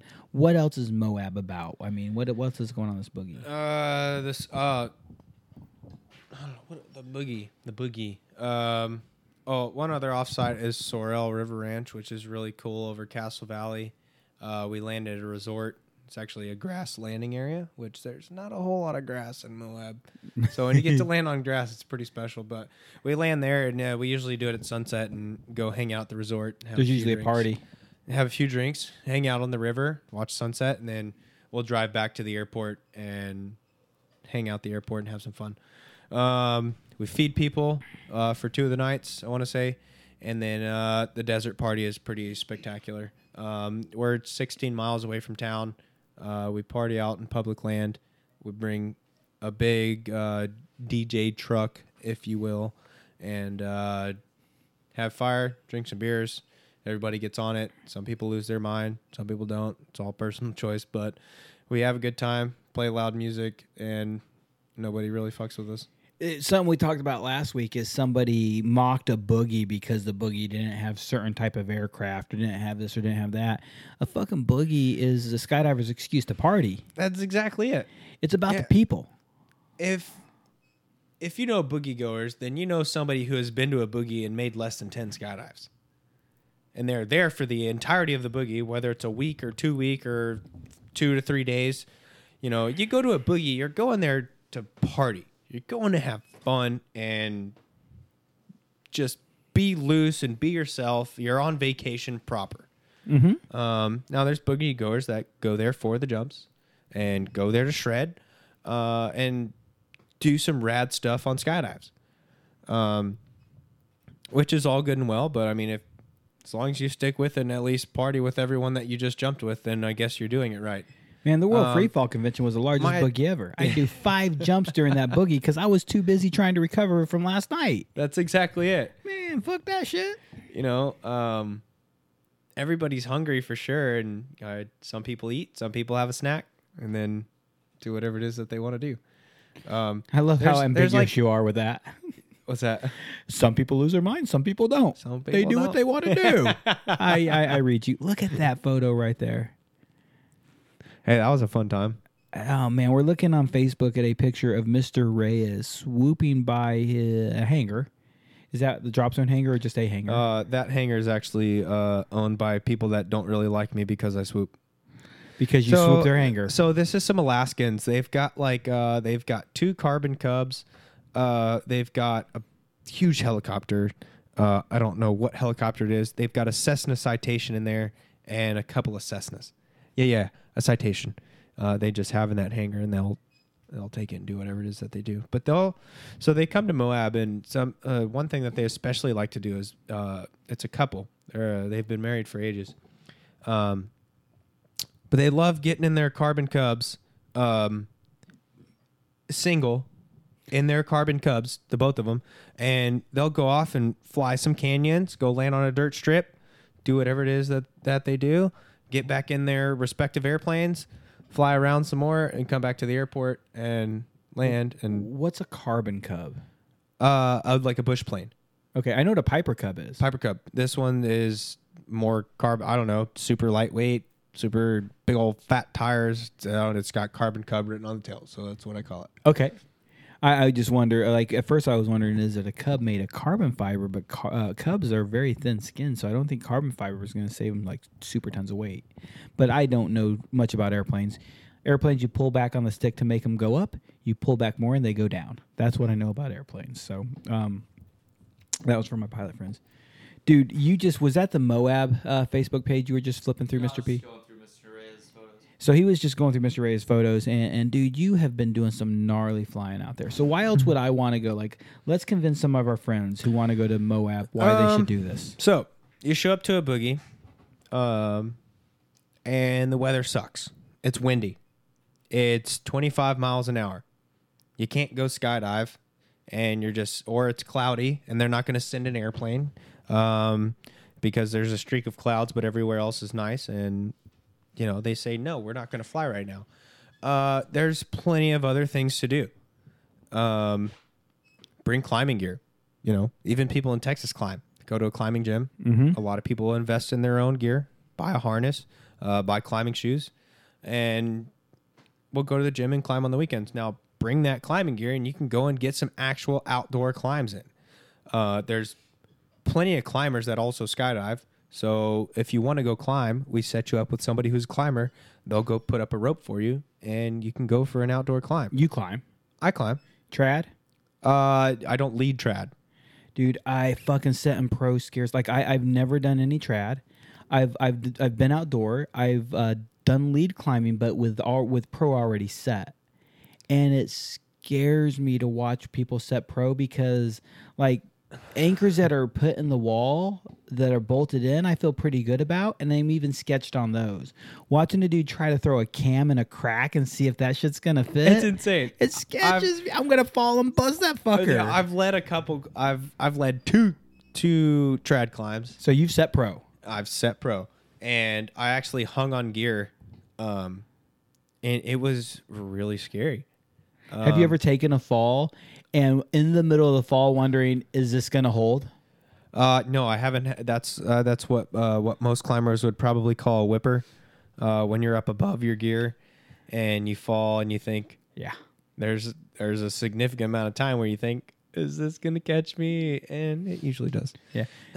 Now that being said, I watched a buddy who was he was going to put up a route. Like he wanted to establish a climb, and the last place he could put gear was pretty low considering the finish of the climb. And there's nowhere else to place gear outside of drilling a bolt and then leaving a bolt to place a quick draw. So he sets his gear and he starts climbing, and he's climbing, and he takes his fall, and he's literally 5 foot off the deck, right next to his belayer who had come off the ground because he takes such a fall, and he's got tension on, and they leveled out. We're right next to each other. I've been there on just a lead climb. It was Scary. It was pretty exciting to watch. Dude, Rory Corrigan tried to drop me on a fucking top rope. I took a big fall from a top rope, and Rory did not catch me in time. And I know for sure I was flat as a pancake laid out on my back, and a couple buddies stand there like, bro, your back came inches off of the fucking ground as you rebound from the rope, because it was dynamic rope, it wasn't static rope. Yep. It was made for a fall, and they were like, bro, you should went, wow. And dude, Rory was so fucking cool about it, so apologetic, and I immediately said, catch me again, let's go. Because if I didn't let Rory catch me again that day, I would have never taken It'll eat you up. Yeah, dude, like you will never do fucking you stay the fuck away from any fucking belay for me. You cannot catch me. Yeah. I immediately let him catch me again, and dude, I'll let Rory catch me any day of the week. He made a fucking earnest mistake. He fucked up, and I don't think he'll ever do it with me again. That's a scary place to be when you take that fall. Yeah. And that was just a top rope It's just a fall. scary place to be on the wall. Like when you're relying on a nylon, a line of rope, your harness, your knot that you're tied into. It's a lot of trust, especially of your friend who is supposed to be, managing the rope and the belay and everything in between. And, when you're 100 foot off the deck or even 20 foot off the deck is scary. It's all perspective. It's close to ground stuff that's going to get you.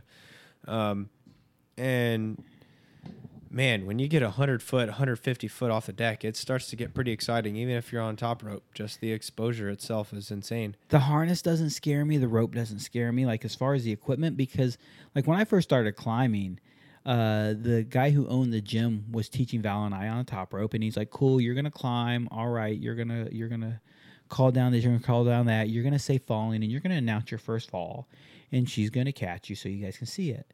Cool, let's do that again. Cool, this time climb and randomly fall off the wall.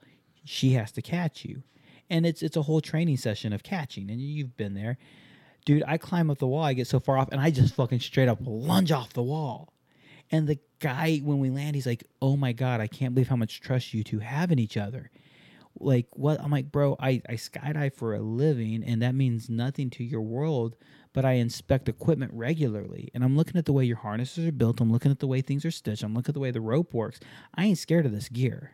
The only thing I'm scared of is the person not catching me. Just, well, if you're on a gree-gree, then it's no issue. Dude, fucking Rory had me on a gree-gree. He had it open. he had the gate open. So I mean that's the gree-gree is an issue if the user is not letting it work right. Auto belayer, gree-gree, Mr. P. Do you know anything about climbing? Okay, cool. Hey, Nick Lott. I had a brief obsession with climbing when I was What's, probably 13. That tattoo on your neck. What does that mean? Oh God, don't God do it. damn it. Don't do it to me. No, living in Utah, it was just there's a lot of it around. Yeah. And there was a rock climbing gym called Rock Creation that I had membership to, and I don't remember what the initial inspiration was to go there, but me and my brother both had a membership there. My brother was a few years older, so he could actually drive us to the rock gym. But no, it was super He fun. could drive us. Man, I got into climbing because, as you know, I'm not a fan of working out, and I thought climbing was a way to work out without I could climb for fun and work out without realizing it. And it really is truly a successful way to do that. Man, you've been fighting that all day long, brother. I appreciate you Man, being it's here. been a long day for me. I dude, with this morning at like 10 o'clock, you were tired. Yeah. And Don't worry. I only have to be up in 7 hours. No, not 7. I got to be up at 5:30. I'm not good at math right now. That's okay, man. I don't think we're too far from wrapping tonight. Thank you for being here. So climbing was a distraction for me, man. I had no clue you climbed. Did you know the other house, our other house? Yeah, I've seen the wall? rock wall that you got in the Just a bouldering wall. in the garage there. Yeah. Nothing special, but if you actually take all the proper routes on there, and there are some fucking tight problems on that wall, dude. Did you know Hugh Funk? Were you here for him? I'm friends with him on Facebook. I'm not sure if I know him in person. Super cool cat. Hugh now works at the Air Force Academy as an instructor. He's a super He's dope on skydiver. a demo team, right? Does demo stuff a lot That's as what well. I see of his on Facebook. Yeah, but Hugh was a competitive climber at one point, and when he moved here, he was fresh out of the climbing scene, so he helped me build that rock wall.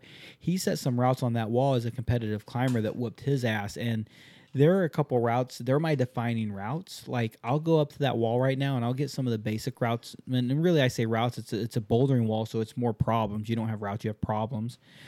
And then I'll hit some of those problems, no problem. My toughest problem on that wall, I have yet to solve, and I will never take that problem down. It's Hugh's founding tough one. Hugh's like, this is the one, DJ. If you ever solve this problem, and I know how to do it, just because I know how doesn't mean I'm capable. Then I'm like, he's like, you're accomplished, bro. You fucking put this together. He taught me all of it. But there's another one on there that tells me I'm in climbing shape or not, because it's a 30-degree overhang with a side move. It's fucking vicious. I maybe should get back into it with you some. Just I like climbing. So you climb outdoors. A little bit. You've climbed indoors. Yeah. So indoors I was pushing 512, 513. It's so much more controlled. I even got to height, like I got 13Ds. I pushed the occasional 14A, 14Bs, and I'm like, dude, I'm getting pretty good at climbing. And then a buddy of mine, Chris Miller, takes me out for some outdoor stuff. I'm finally getting outside, and I'm so fucking stoked because it's like skydiving. I like indoor skydiving. I like the tunnel. I have mad respect for it. I want to be outside. Fuck you. Like, I want to be around Mother Nature. And the rock wall I was in Indiana climbing for the winters. I'm in Houston. That's all we have. We went out to like Reimers and other places out and I've been to a couple other places in Austin. And dude, a 5'10" out there is not the same as a 5'10" in a gym, is it? No, not at all. So outside, what's your toughest ascent? What is the hardest thing you like? Where are you at as a climber? I've followed 5'11". To say I've climbed 5'11" is not exactly fair, what I think, because you get a little bit of help from the rope, especially if you have somebody who knows what they're doing. They can pull up tight and give you some fucking tension upward, and now you're not really carrying your entire weight, and you can get up the wall a little bit better. But man, I've so 5'11" outside, you're doing 5'13" inside, no problem. It all depends on the gym. I get or the route setter. Yeah, exactly. It depends on who set the route and who wants to put the grade on the route. Yeah, because there's a lot of people who have put up routes in Moab for outside climbs that a lot of my climber friends are like, oh, they call this a 5'12", but I'd probably call it like a 5'11". This wasn't that bad. Or somebody puts up something that they call 5'10". They're like, wow, this is pretty stout route, and we should probably call it 5'11", 5'12", something along the lines. Just it depends on who put the route up. And how they grade it, because I know dudes who grade the entire route and say this route is a 511. I know it's got a 512 crux on it, but I'm not going to call it a 512. And then guys who go like, yeah, it's a 511 route, but it's got a 512 crux, so I'm going to call it a 512. Exactly. I mean, dude, that's just a problem. And climbing is it's not a super constant sort of sport. Like, you go around the world, there's not a certain set of rules or a certain way to do things. Yep. It's a very individual sort of thing. Like, I don't know if you've ever seen like Valley Uprising, which is a documentary on Yosemite and the upbringing of climbing in Yosemite. No, but I which watched. is super interesting. Find it, watch it. It's a really good watch. Anything on the Yosemite Valley is pretty incredible, usually. But yeah, like there's places where, people aren't allowed to climb with chalk because it's they say that it makes the wall look gross, and it doesn't look appealing. And there's places where they say you're not allowed to use cams. And the way that they climb and their protection is different ropes with different knots tied into them. So you'll have They're using knots and rope to set pro? Yeah, exactly. So instead of having like cams and bolts or cams, bolts, and nuts and stuff like that, they've got assorted ropes with different, like basically like a monkey fist tied into, and they're shoving that in the crack and wedging that into place and using that for their protection, and then they'll climb on. I can see the sense in where it's a nylon knot is going to be less damaging, because I mean, if you've ever seen whether it's drilled in pro or whether it's pro set on a trad climb, you can see the damage it can do on the rock face. You can see it pulling chunks apart every now and then. Yeah, for sure. But man, you talk about a purist when you're setting pro with fucking knots and ropes. Yep. I didn't know that existed. Yeah. That's I want to say that's either in Valley Uprising or another climbing documentary that I looked at. But like I climbed the Castleton Tower, which is a pretty iconic tower in Moab in the Castle Valley, and on the climb up, there's just leftover gear, which at that point it's who's to say it's not litter? You left your stuff behind because you couldn't get it out. And it's almost a bit of an eyesore, and in some cases, it's kind of preventing you from taking a hold.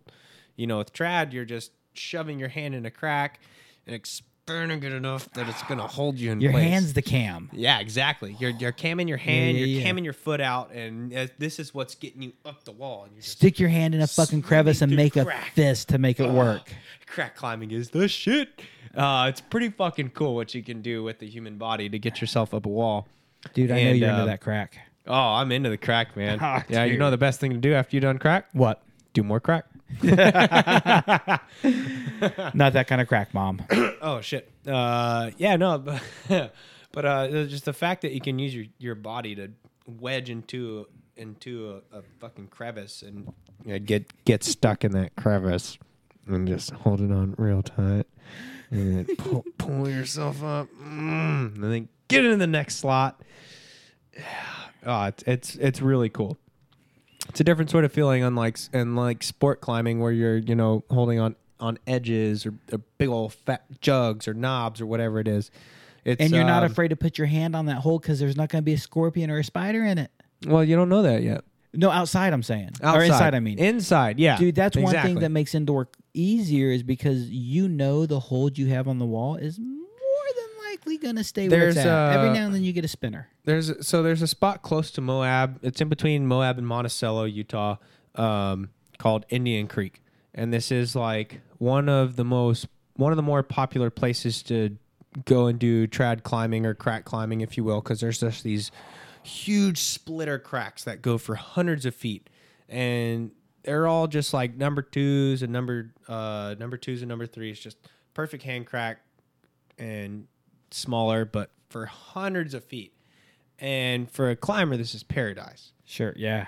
But there's certain times a year where certain climbs are inaccessible because there's birds that go and nest there. And if you're doing one of these climbs and one of these birds isn't very happy with you being close to the nest, you're going to get attacked. And there's stories of climbers being attacked by birds climbing these routes because they're not stoked on them getting close to the nest. which is up close near the climb. That's where their fucking babies are. Birds are fucking assholes, man. Birds are assholes. Can't mess with a bird. You ever have a pet bird? Ever know anyone who's got a pet bird? Brian Clark, I don't know if you know him, who's from Utah, motherfuckers, has a shitload of pet birds. Yeah. And they're assholes. Yeah, they're usually a bird will attach itself to one person, and that's its person. And they're really nice to that person. They get along really well, and they're a fucking asshole to everybody else. But yeah, I'm not a bird fan. I met a bird in Belize that was a real pain in the ass. Yeah, what was he doing? Oh, just fucking hanging out at the bar. What a dick. Yeah. Dude, But we tried talking to him and make him to say something, and he just got pissed off at us, and we'd go and try to pet him like the rest of the people that work there, and he'd try to bite us. Brian Clark has a room that's a little bit, this is a 14 by 14 room. His room is maybe a little bit smaller than this, and it's full of birds. The boy is fucking straight up into birds too. He's got several birds. When I say birds, like macaws and bigger birds, he's probably got 4, maybe plus or minus a couple, and then a bunch of small parakeet. I mean, dozen plus birds in this fucking room. It's ridiculous. My mom was one of those growing up. We actually built in the backyard. We had about an acre of land in this particular house, and in the backyard they built what we called the bird building because it was filled with birds that her and my stepdad were trying to mate at the time. So yeah, cockatoos and African greys and conures. I think. What's a bird building called? And he's got a name for it. I can't remember. A coop. I want to say aviary. Aviary. But, That's the word. English. But yeah, so my mom had a lot of pet birds that she was their person. So I got bit by a lot of birds as a kid. So fuck birds. Birds are assholes. Anything that flies are assholes. Just look at skydivers for your example. There is your simple standard. What a stud. Who's Michelle Kuhr? Michelle Kerr. Michelle Kerr. I think she learned how to skydive at Spaceland. She says, "What a stud," and there's no way she's talking about myself or Mr. P. She's a sweetie. She's a sweetie, Mr. P. Did you say she's a sweetie? I did. If I Okay, remember so you do know correctly, her. I did some mentor jumps with her last year when I came for my visit, and she broke her ankle. Oh, yep, that's the one. Yeah, she. Well, I don't think she did. She definitely didn't break it, but she sprung it. Dang, she's cute. How come I don't recognize her? Because you don't pay attention to pretty girls. You're married. Dude, you know what, man? I've got pretty girls are no longer my kryptonite. Dude, it's not I'm married. I'm married to a wonderful, wonderful woman. That's People it. on this podcast, I'm sure, are sick of hearing me talk about it. But if you're my friend, you're sick of hearing me talk about it, man. Valerie is such a wonderful, wonderful person. She's one of the most unique people I've ever met in my life. And one day, you people in internet land can convince Valerie to be on Gravity Lab Radio and be one of our guests, but only you can convince her to do so because she refuses to believe that you guys want her to be on Gravity Lab Radio. So, yo, guys, if you're listening to this, if you're watching this, if you have anything involved with it and you want to see Valerie Marvin as a guest and you want to learn more about that wonderful woman, send her every Facebook post you can and bombard her wall and Hit tell her her you up. want her to be on there. If you don't want her to be on there, don't send a message, and I'm okay with that. I don't mind. I don't want to force my wife to do anything that she doesn't want to do, but you guys can do so. I'm going to get in trouble when I go to bed tonight. I promise. So Moab climbing. I'm so fucking distracted over a lot of these conversations, man. You've been out there. You've been climbing. You've been doing your thing. What else has Mr. Ray has been doing in your time away in Moab? What else have you been killing your time with? What do I kill time with? Watching skydiving videos and base jumping videos. So you're just living life, man. Yeah, man, I'm fucking trying to live the dream. Not trying. I think you are, man. So you've got a lot of friends. You've got some family who watch us, some friends who've joined us, and you've made some new friends. A few things I want to know about. So first of all, you've had just like one of the most stellar weeks you've probably had in a long time. Yeah, it's been awesome. You know, the XRW stuff is definitely new. I've tried to do XRW with taking small people for Mr. Bills with my Leia, and you know, people the wingsuit have gotten close, but that's like I can see them over there. We're making eye contact. You're relative, but But that's we're it. not close. Like we are right. This is close. You know, we're in a room together right now. We're all pretty freaking close to each other. But you know, whenever we're like houses away from each other, that's just like, oh, Hey, Hi, I you're my see neighbor. you. We're pretty close to each other. What's up, Hi, dude? I neighbor. see you. But you know, this has been proper XRW. Getting close, taking docks, actually flying with a wingsuiter for a significant amount of time, doing turns under canopy with a wingsuiter, staying with you under turns. That shit was really cool. That was pretty awesome, and like being able to be more dynamic with the jumps and like getting close to like dog fighty type of skydives. That's pretty neat to fly that aggressive with someone else in free fall. You know, like they haven't even gotten a canopy out yet. This is the beginning of my month of partying. So this is like the boogie month. What a fucking way to kick it off, man. One of the favorite things I saw you do this weekend is something I do not recommend people do, and that was a Mr. Bill. A Mr. Bill is when one skydiver goes out with a parachute, and I don't know do you know what to call? So Felicia was your Mr. Bill. Do you know what your name is in a Mr. Bill? Sluggo, yeah. It looked like you actually had an idea. So first of all, if you're a skydiver, one guy has his parachute. Both of you wear a parachute. One of you deploys while the other one holds on for dear fucking life. And there is a truth to that. You've been on a Mr. Bill. I do not recommend Mr. Bills without a high level of experience and a high level of training. I think they can be done. I think they can be done safely. I was sharing with some friends. I've done a 6-way Mr. Bill where 6 of us went out and did Mr. Bills together. Sick. And then tried to bring the 6-way formation together and drop a 6-way Speed Star. 4 of the 6 held on, so we only got, That's awesome. Yeah, dude, super, super gnarly. Heath Richardson was involved in that jump. You know Heath. That's fucking cool. A guy named Christian Rendell's 3,000 jump. So, Mr. Bill, I don't recommend it without high level of experience and proper training, but with those things, it's possible. My favorite jump I saw you do this week is, I only saw the video, you did a Mr. Bill this week. Oh, yeah, we did 2 of them. Yeah, so you took out, and I don't know if it's fair to call it a Mr. Bill because it's Felicia. So number 1, it's a Mrs. And number 2 is she's like 30 pounds soaking wet. Yeah, I know. She's 120 out the door. So with fucking gear on, the With bitch weighs gear 120 on, pounds, she's 120 right? pounds. Yeah. How was it like actually taking somebody out under parachute and then handing him off to somebody in a wingsuit and then belling on him? It was actually really neat. One, it gave me the opportunity to fly the canopy without weight, and walk around getting ready for an XRW without weight, because I was wearing 60 pounds. And You worked. I watched you. I helped you put on that today. It's a Dude, pain in the ass. That's a pain in the hips. That's what it is. But yeah, to not wear the weight for an XRW jump is awesome. But what really cracked me up was watching the video from Anthony while he's approaching on his back, looking at us, and there's what you can see is one body but 4 legs straggling out. It just looks so hilarious. But holy shit, are we moving fast? And trying to get Felicia switched around was a task on its own. Because she had to turn directions. Yeah, exactly. Okay. And I'm trying to hold on to her yoke and flip her around, and at the same time canopy's starting to spin because it's so sensitive on harness at this point that any little bitty movement and we're sending. And What were you loaded at with Felicia on you? Did you do that math? Just over 4. Just over a 4.1, something like that. Yeah, it was a very, very high wing loading. Penis, not ice cream cone. Ah, there you go. So when you handed her off, what did the canopy feel like? Like, what did the unload feel like? You definitely feel it slow down, and it's more of a visual than a feel than anything else. You kind of sort of feel some positive pressure in the harness that it is picking Lifting, up. so to speak. Yep.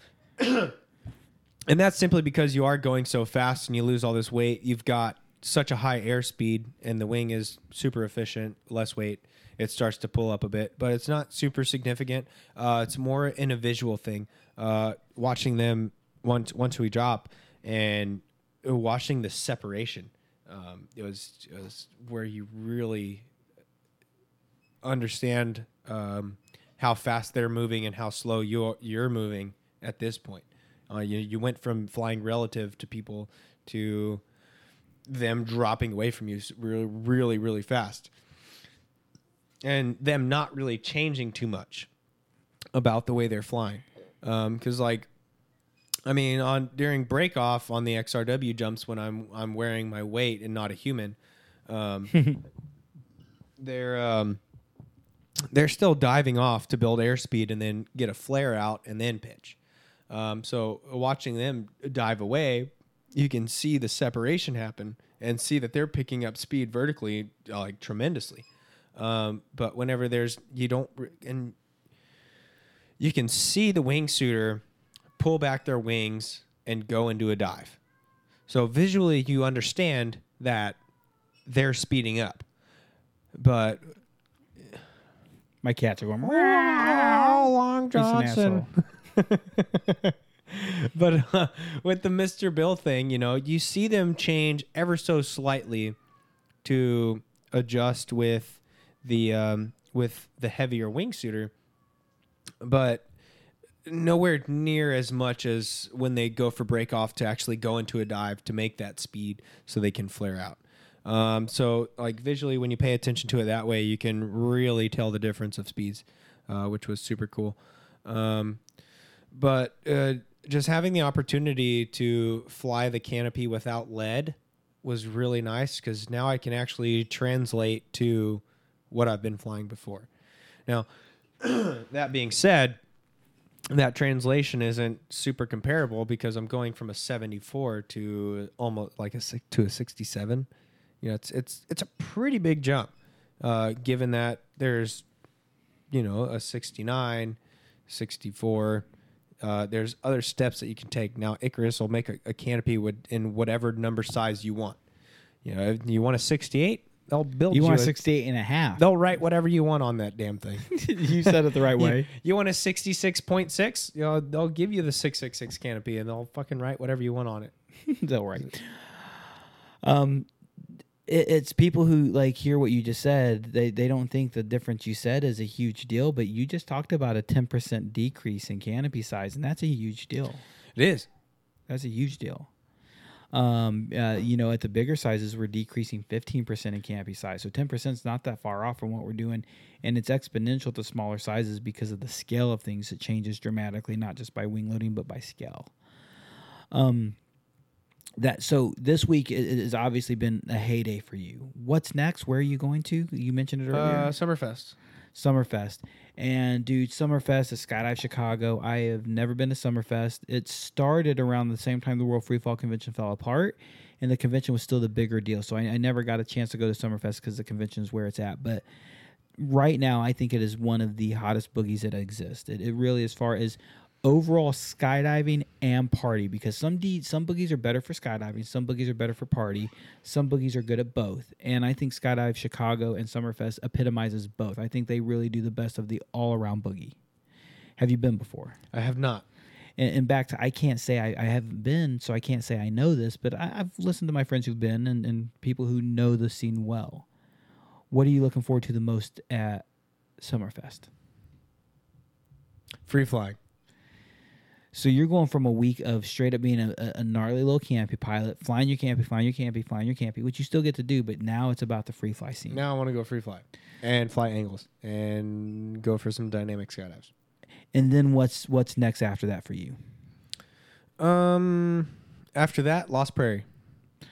Dude, Mr. P, what do you know about Lost Prairie? Sorry, brother. Not very much, other than it's up north someplace. That's really all I know. That's a boogie that I want to go to, and I don't give a rat's ass about skydiving. I'll make 2 or 3 skydives, and I'm going to enjoy the scene there. It looks like a beautiful joint. Yep, it's up northern Montana. I want to say it's pretty close to Glacier National Park, and from what I hear, it's more about the party than the skydives. Now, they do bring out some really rad organizers. I couldn't tell you who they are, but I've only heard amazing things, that the skydives are good and the parties are even better. Yeah. But and if you're not the party animal, which some of us are not, they say it's still worth the scene, the vibe, because there is something. I have buddies who went to Lost Prairie, and they say for those of you who aren't party animals, there is the pre-party party for those of you who want to have a good time but not stay up with the rowdy shit, which I'm old. I'll take that, man. I really hate to cut it a little bit short tonight, but it's kind of got to. We're getting to that point. Is there anything else you want to share about Mr. Reyes, about Moab, Skydive Moab, and these boogies, particularly the Moab boogie? He's rolling his eyes. He's looking around in his head. He's thinking as hard as he can, folks. Come to the Moab boogie. Some of the most beautiful skydives I've ever been on. I've skydived a good handful of states from East Coast to West Coast in America, and I went and lived in Australia for 10 months and skydived up and down the coast there as well. Some of the most beautiful jumps I've ever been on are in Moab. Just the terrain is insane. There's no other place like it. And, if you can't go for a skydive, there's plenty of stuff to do outside of. If you ride dirt bikes, you got off-road vehicles, and you don't really have an amazing place to ride them, well, fucking bring them out and rip them around in the desert. You want to rent these toys? You can rent the toys there in town as well. You want to do some proper outside rock climbs? Go rock climbing. Go see the national parks. Canyonlands and Arches are some of the coolest places around, outside of like Zion and stuff like that, which is also in Utah. Just the terrain itself is definitely one of a kind. Moab's on the top 10 most beautiful places to go for a tandem skydive. And there's plenty of other places to go skydive as well. But it's just the views. I think the DZ Skydive Moab just shared that insane on Facebook, that ranking that they just received recently. I think maybe from TripAdvisor. I don't remember from who. I think it's a TripAdvisor thing. Yeah, the most beautiful skydives to make, dude. And that was super cool to see, man. So guys, gals, man, like check out Skydive Moab. I'm upset because, as you know, I was supposed to show up, but I had offered Mr. Pruitt a traveling course. And by all means, I would do that all over again because I think Hank is such a valuable asset to the sport. I'm a little bit bitter and jealous I didn't get to show up with you guys. That was a cool situation too. And dude, it was a cool situation because you were his first coach candidate. Yep. And then you turn around and you get to help him with a coach course. So I really don't think it could have happened better, man. Next time it happens, realize it might be me. So you got to put up with my ass instead because I ain't giving Hank that trip twice, man. I want to come check out Moab. Guys, gals. Everybody should. I wish everybody could come and experience the place. It's incredible. And there's too many people that talk about it and never actually get to go do it. And don't be one of those people. And it's such a wonderful group of people. I know quite a few people, whether by face name or reputation. I have a lot of friends in that general area, whether it's Moab or local drop zones nearby, whether some of them became actually Moab recently. That's right? Didn't you guys just join forces with another DZ? Not exactly join forces, but we took over the place. And I was trying to be nice by saying hostile takeover. Paul Absorb. Dude, there's some really, really dope people, some really cool things. Go check it out, man. What we're doing next and what we're going on with Gravity Lab Radio, Mr. Reyes, this was like a super last minute throw together, and I really appreciate you showing up. I really appreciate you hanging out with us here and being here. In the next 2 weeks, Mr. P, I'm not sure which one of the two, but we're definitely taking the next one of the 2 weeks off for sure. And I believe we'll be looking at Mr. Barry for the other week. So if you have a preference, Mr. P, let me know. We'll talk about that kind of off the air. He's giving me a funny look. Till then, man, we are figuring this out. It has been a late night. I cannot thank Nick Lott, Mr. P, enough he's had a really long day and he has really helped to be out here. Mr. Reyes, despite traveling, this is your last night in town with your family, and yet you chose to spend it with us. So thank you for being here. Hey, man, you guys are a family. Oh, dude, thank you so much, man. Holy shit. What was that, Mr. P? Put that back on, motherfucker. That's one of the coolest skydives ever done. What the hell is this, dude? So Squirrel came through, and they were doing a big project for the Freak 2 and one of the other new suits that they come up with. What are these guys doing? This is all one skydive. All of these shots right here are all from one skydive. It's absolutely insane. The shit that they're doing is nuts. The shit that these wingsuits are doing these days is absolutely incredible. They were there on a film project for the flares of the canopies. Yeah, I've seen those posts on FaceSpace. That was insane. So they went out to Spring Canyon, which is just I want to say just Look at my face. That's so mesmerizing. I look retarded. they were just north of Mineral Bottom Canyon, and they set up these huge pylon gates, and they were flying wingsuits through these pylons and then flaring 200 plus feet out of their gates.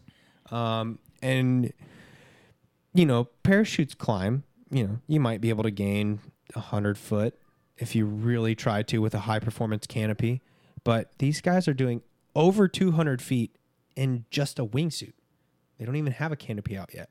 The wingsuits are getting super efficient, and the shit that's being done these days is absolutely incredible. I mean, just watching people fly their wingsuits during this XRW camp, XRW jam, whatever we want to call it, it was really cool. But the stuff that these guys are doing, these ninjas, is fucking insane. And Noah Bonson and no, Petter wasn't a part of this, but Noah Bonson is one of the people in this video. I want to say it's that purplish suit. I could be wrong, but I want to say he's in that purplish suit. He'll be out organizing for the boogie. He's either purple or the brown. But he'll be out organizing for the boogie. Petter, who's also a wingsuit flyer, and Katie Hansen, who's also a wingsuit pilot, will be out organizing. So there's going to be organizing for everyone in between, whether it's basic stuff or you want to throw on a wingsuit and go fly. Free flying. Noah Bonson's just a fucking all around ninja. So that's that. Mr. P, have you shared this video on the comments already? Yeah, it's on there. So those of people who haven't seen it and you can't hear this, first of all, just go to the Facebook comments and you'll see a link to it. But you've got this formation of wingsuiters and other guys just weaving in and out of them. And there's a couple shots so tight that I can't tell if the guy he passes by is shaking because of the burble. But I think he's getting wake turbulence off the side and off the burble that's causing a little bit of instability, making guys rock. That's such tight passes and tight flying. It's so sick. So, dude. It's incredible flying. These guys are ninjas. Mr. P, you ready with that magic button over there? Oh, you know I am. I know he is, man. So, guys and gals, thank you again for joining us. I'll announce ASAP what we're doing in the next couple weeks. We definitely got to take a week off. Mr. P and I have been super busy with our personal lives. We got things to take care of. Till then, man, I cannot thank you, Mr. P, enough for putting your energy and effort into everything we do together, man. I love you, brother. He's passed out twice during this. This is my boy, Nick Reyes, dude. I'm so fucking proud to know you. I'm so stoked to call you my friend. Thank you for being here tonight. I am DJ Marvin. This is Gravity Lab Radio. Thank you for joining us. Blue skies. Bye, friends. Thanks for listening to us talk. Nerd. Nerd.